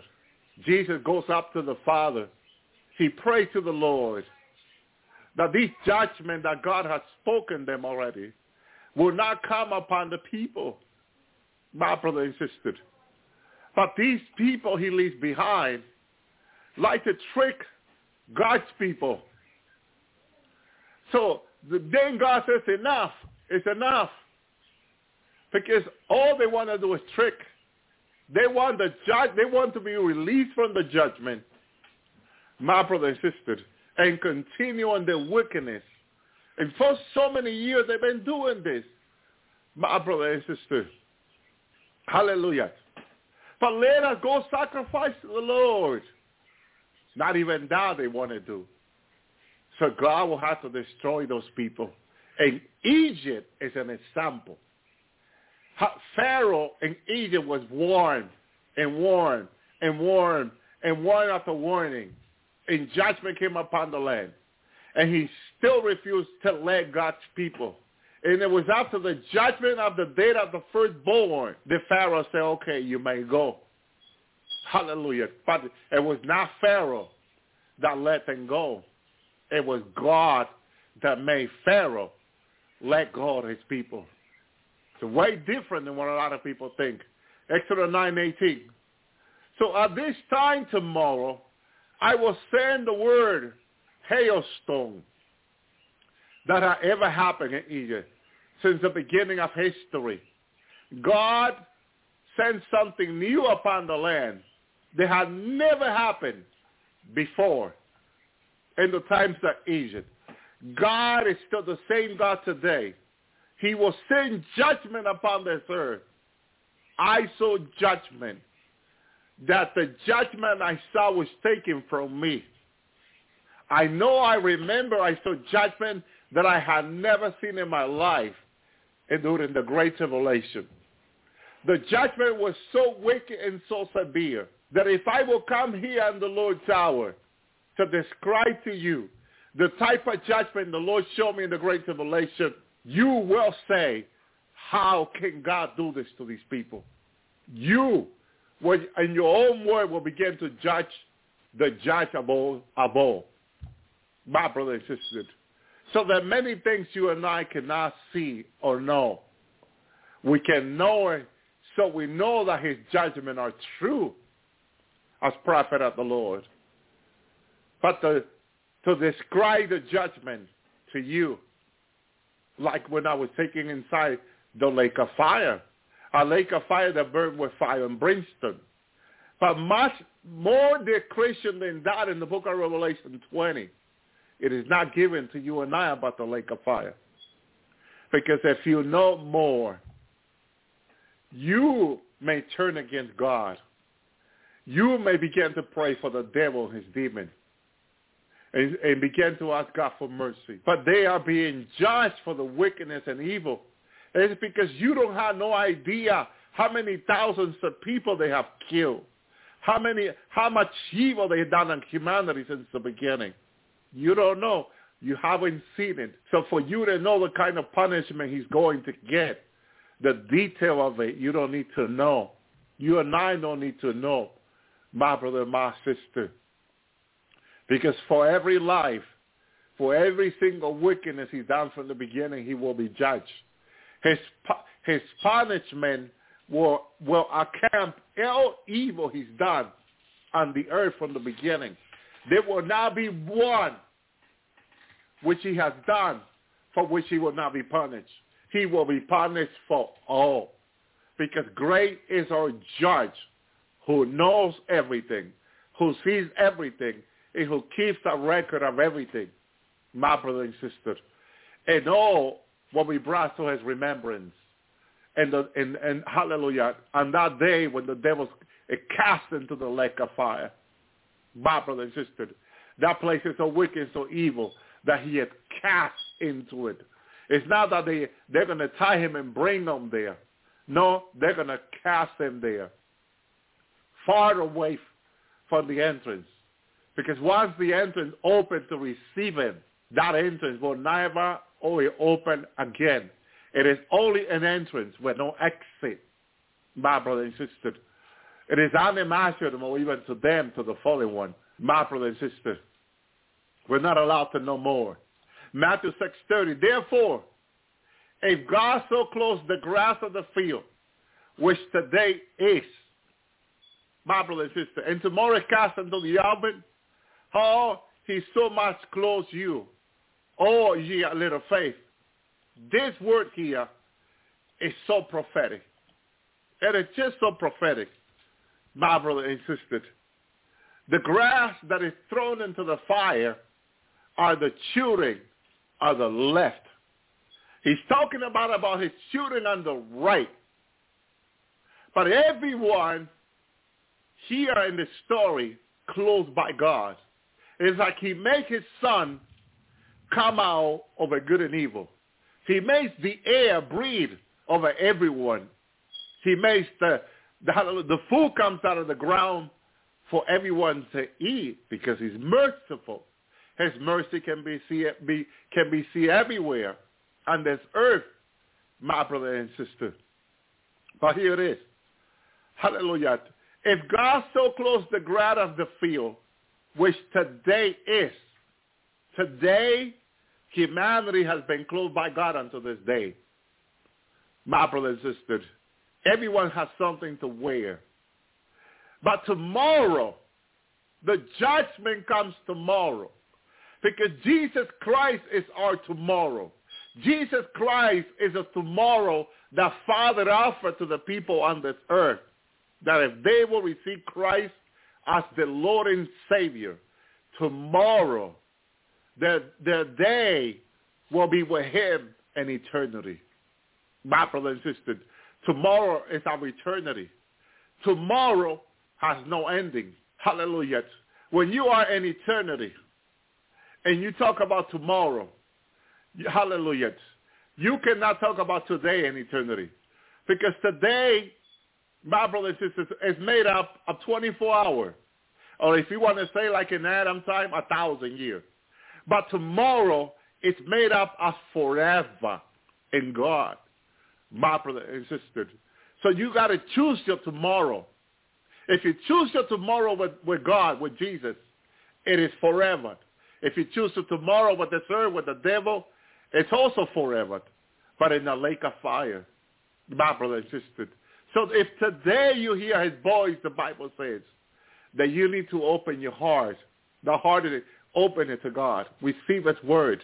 Because your tomorrow with God is forever. He is our tomorrow. And our tomorrow is in our heart. It's kept inside of us warm. He warms us inside. He ministers to us inside. He said, I will be with you every day of your life.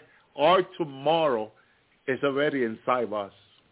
Our tomorrow is inside you, my sister, my brother. Hold on to your tomorrow. It's already inside you. You have been given your tomorrow. The guarantee that you will be with him tomorrow is that if you have him today. If you have Christ in you today, he guarantees you your tomorrow. My brother and sister, thank you, Lord. Thank you, God. Our tomorrow has been given to us today, my brother and sister. So tomorrow is cast into an oven. See the future of the wicked ones? The one on the left? Their tomorrow is cast into an oven. And he should so much clothe you, all ye a little faith. What is that clothes now? Of those that have little faith. The clothes of righteousness. The clothes from God, from Jesus. That when the blood of Jesus washes us, cleanses us, purifies us, he cleanses us with his blood. We are clothed with clothes of righteousness like Christ. Eternal clothing, my brother and sister. We are sealed with the seal of the Holy Spirit. And we are clothed with his righteousness. And forever tomorrow, we will be dressed and look like him, just as he is, holy, pure, and righteous. This is why they say holy, holy, the one who is and the ones to come they worship in heaven. My brother and sister, thank you, Lord. Thank you, Jesus. Remember who your tomorrow is. And remember that you can hold your tomorrow today, that you don't need to wait to hold your tomorrow. You don't need to wait to go to eternity to have your tomorrow. You can have in your heart and your life tomorrow today. Receive him as your Lord and Savior. Confess him as your Lord and Savior. Thank you, Jesus. Luke 12:28. And then so God clothes the grass, conferred looks like Matthew, which is today in the field. Hallelujah. He compared every man's life like grass. Hallelujah. Is there any part in the Bible that where God compare men to grass, my brother and sister? Let me find a verse. There's one in Proverbs, my brother and sister. Hallelujah. Thank you, Lord. Thank you, Jesus. That where he talks about grass, Solomon talks about grass. Let me go there. Thank you, Lord. Thank you, Jesus. God is so awesome. Hallelujah. Thank you, Lord. Praise the Lord. Praise you, Yeshua. Hallelujah. Hallelujah. Thank you, Lord. Praise the Lord. Looking for that verse. There's a verse. Hallelujah. Thank you, Jesus. Okay, Isaiah 46 says, the voice said, cry, and he said, why should I cry? All flesh is grass, and all godliness thereof is as the flower of the field. Hallelujah. Notice how all godliness, everything that is of God, my brother and sister, thank you, Lord. Look how man is compared to the grass. All flesh are grass. All life before God is a grass. But it's the ending of the grass that is important. If the grass right now is like a flower for God, it's doing, because a flower can only open with the sun. And the sun is Jesus. So in order for that grass flower to open up and receive everything the sun has, Jesus has, God has for us. Hallelujah. The flower needs to act to the sun. And when the sun hits the flower, it opens up widely and receive everything the sun has to offer. And out of the grass comes flies, butterflies, and they feed on the flower. And then the flower comes to be a support now for many lives, for many others, because the flower has something special to give called nectar. The flower gives life now to many because the flower has received from God, from the sun, the life. And that life is like a fruit inside the flower. And the butterfly can come now and come over the flower and begin to suck the nectar, the juice out of the life out of the flower that gives the butterfly the life. My brother and sister. And it feeds the bees. It feeds so many insects. That's one flower. It feeds so many lives. In our lives, God made it the same, like a flower, where many can come and feed that God gives us. That's why I said that we have to have first in order to give. If you don't have that personal relationship with Jesus, where you pray and fast, you pray every day, you fast at least one day a week, but you do that, you have that commitment with the Lord, and you are open for the Lord to receive from God whatever God gives you, then you will have abundance to give, my brother and sister, hallelujah, to anyone who comes. This morning, I received a revelation from the Lord. We've been talking here, waiting for the Lord, for the community that the Lord wants us to work here.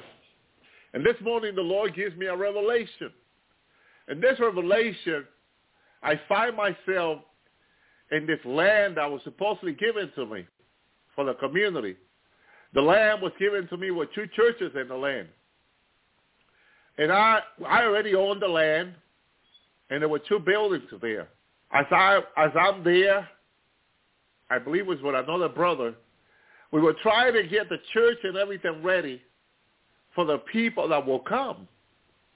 And while we were in the land, in the building, in the bigger building, I went to the bigger building and I kneeled to pray. And I said, I'm going to pray here to God. As I was praying there to God, God reminded me of his promise he made, my brother and sister. And there comes this woman, and she says, what are you doing? And I say, well, I'm praying.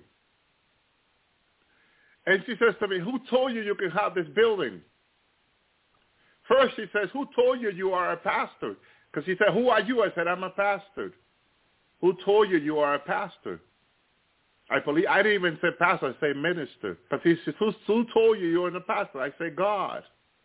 And she says to me, she began to question me. And I'm looking at her like, are you a Christian? She's like, yes. But I noticed she was not of the Lord. But I didn't want to judge her or anything. And I said, who are you? And she says, I came here to tell you that this is not the church building that you're supposed to have, she says to me. And I said, what do you mean? And she was telling me, she was questioning my calling. And at the same time I'm talking to her, family began to arrive for church service that were coming to the community to help us, my brother and sister. And she kept asking me questions. I kept responding back. And more family kept arriving. First, they were coming through one of the entrances that was open. There was about 4 entrances open. And people were coming into one entrance. As she kept asking me. She kept telling me, you need to talk to my husband because this is not your church. And the other smaller church, not this large building, she says to me. And while she was questioning me, other people can come in through the 4 door of the church or the building.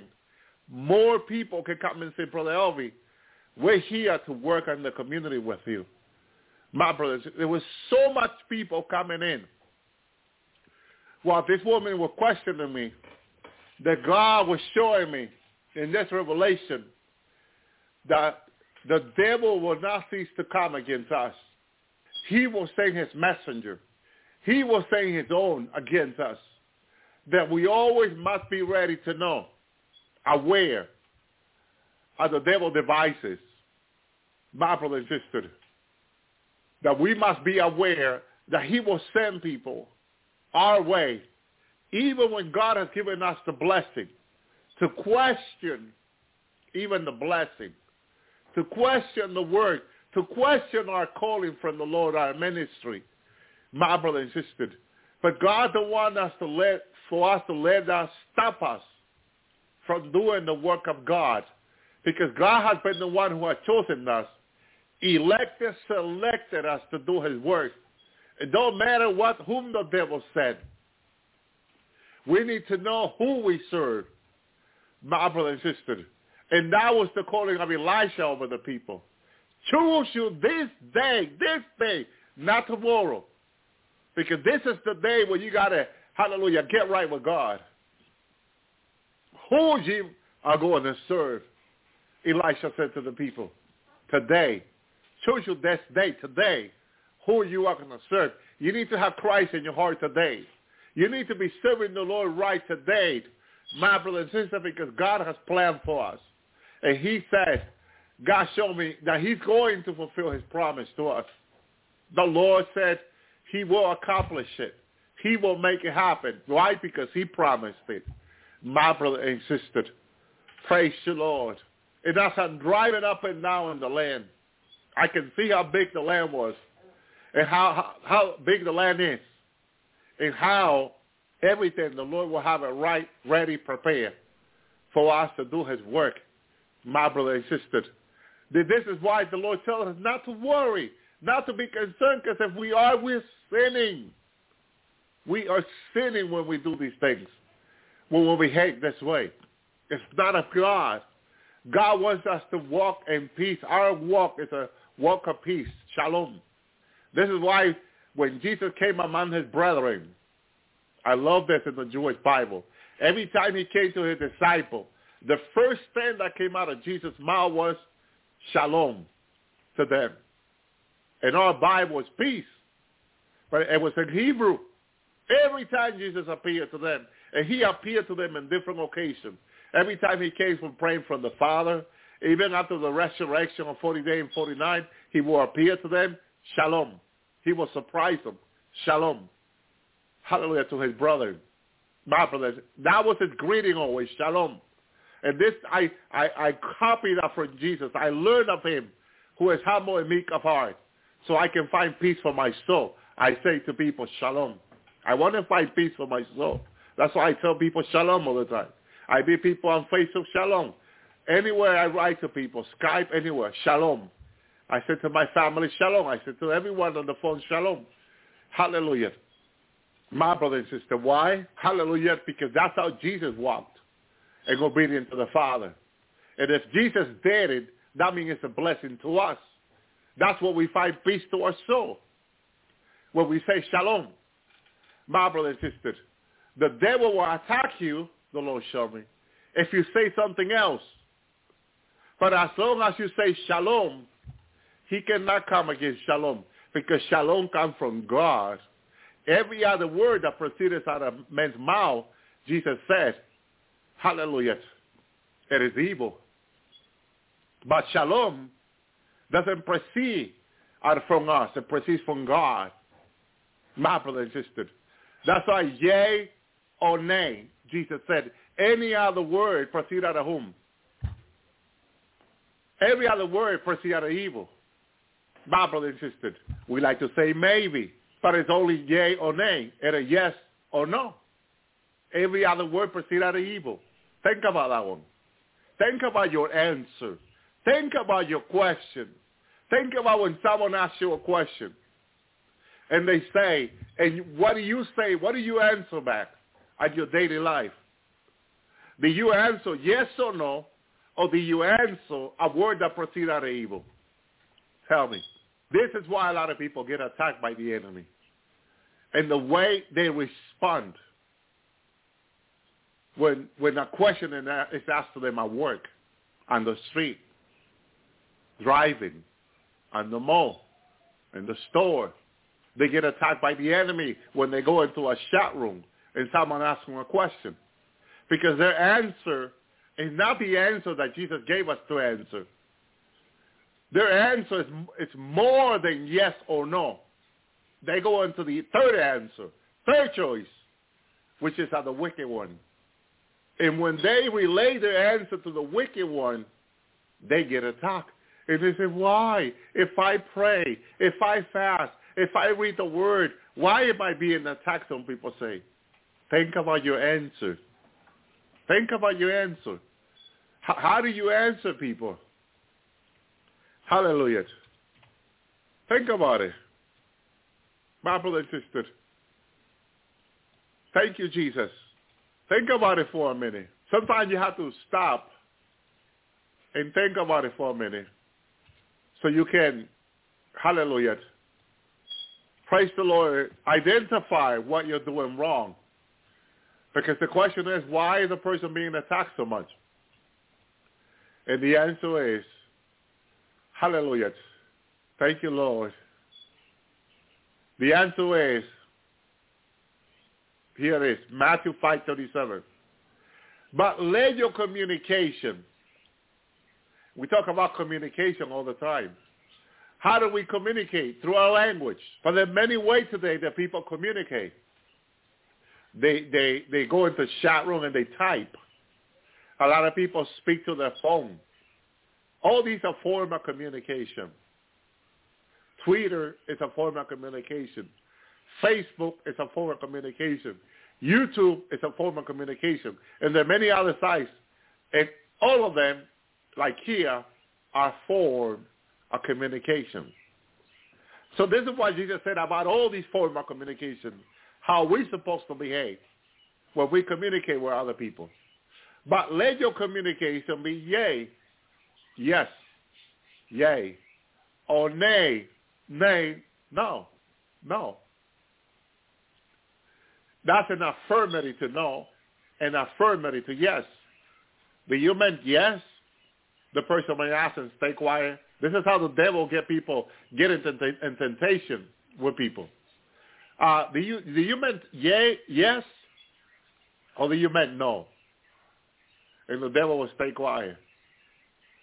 And then you want to be kind.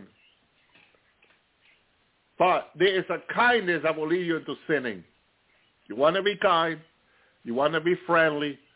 You don't want to be known as an ogre, people say. And then the devil stays shocked. Do you mean no or do you mean yes? Jesus said that when you say yes, you have to affirm it with yes. Yea, yea. Yes, yes. Affirm it. You already gave a yes. You already gave a yes. And when you gave your first yes, you were fully knowledgeable of your yes. Don't let the devil change your yes to no. But the devil takes it further than that, my brother and sister.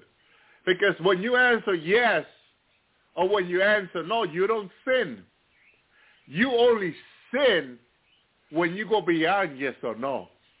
And this is what the Lord teaches us, our Rabbi, our Lord, Jesus Christ. He says, let your yea be yea, yes, yes, and no, no. For whatsoever, whatever, is a more modern language, but whatsoever, it's more than these. Two answers, yes or yes, no or no. Whatever is more than these, come from whom? Who is the one who wants you to go for the third answer? The devil. Remember this. When you're having a communication with someone that you don't know, that you just met on the chat room, that you met on the internet, or someone calling you on the phone, The devil is tricky. The devil will have one of his servants call you on the cell phone, and they can try to sell you something, a telemarketer, and they want to hold you on the phone long enough to make you sin. And they'll say, well, are you interested in our service? And then you may be interested in the service, but it may not be the right moment. And then they'll stay quiet. They wait for an answer. And then you say, yeah, I believe I'm interested in your service. Yes. Okay, let me tell you about the service. But you don't have the time to listen. You don't have the time for this type of communication at this moment. But this is the moment when you're being tempted by the devil. You're being tested and you're being tempted. Okay? And this quick communication that they're doing, you're being tempted, you're being tested. My brothers, notice or note that no temptation comes from God, the Word of God says. It comes from the devil. When you're being tempted, it comes from the devil. Okay? And they'll say, last time we spoke with you, you said no. But now you say yes. Okay? But we want more information about you. And then they'll go on. Okay? And then, since you don't have the time to do this business, then you'll say, maybe later. You just sin. Are you listening? You just sin. Because first you said no. Second, you said you were interested. Yes. But now because you don't have the time, you said maybe later. You just sinned. He just bet you would sin. You have to repent now. Because now that maybe later, it doesn't apply to yes, and it doesn't apply to no. You apply it to something else. And whatsoever more than these come from evil. The devil just made you sin there. He just made you sin. Because you said maybe later. And that's not what Jesus said, a yes or no. You better off saying no right there. No, I'm sorry. I'm not interested. That's it. Some people don't like it when I said I'm sorry. What are you apologizing for? No, I'm not interested. I'm sorry, I usually say. Okay? If it makes them feel bad, I'm sorry. It's what I'm doing. Okay? So, again, let it be yes or let it be no right there in the spot. Don't hang out the phone yet. Don't hang out the phone call yet until you'll make sure you said no or yes, not maybe later, because that maybe later is sinful. It doesn't proceed from God. My brother and sister, that gives an open door to the enemy to attack you, to come against you, because you just open it through communication. You see how simple it is? And how many people does it all the time? And how many times do they get attacked? When I started checking this on myself, when I talk to people, when I communicate with people, this has helped me so much not to be sinning, my brother and sister, because you can be sinning, hallelujah, so much. And just simple stuff like a phone call or a neighbor talking to you, and you just want to be kind and friendly, and you end up sinning, my brother and sister, in a simple communication.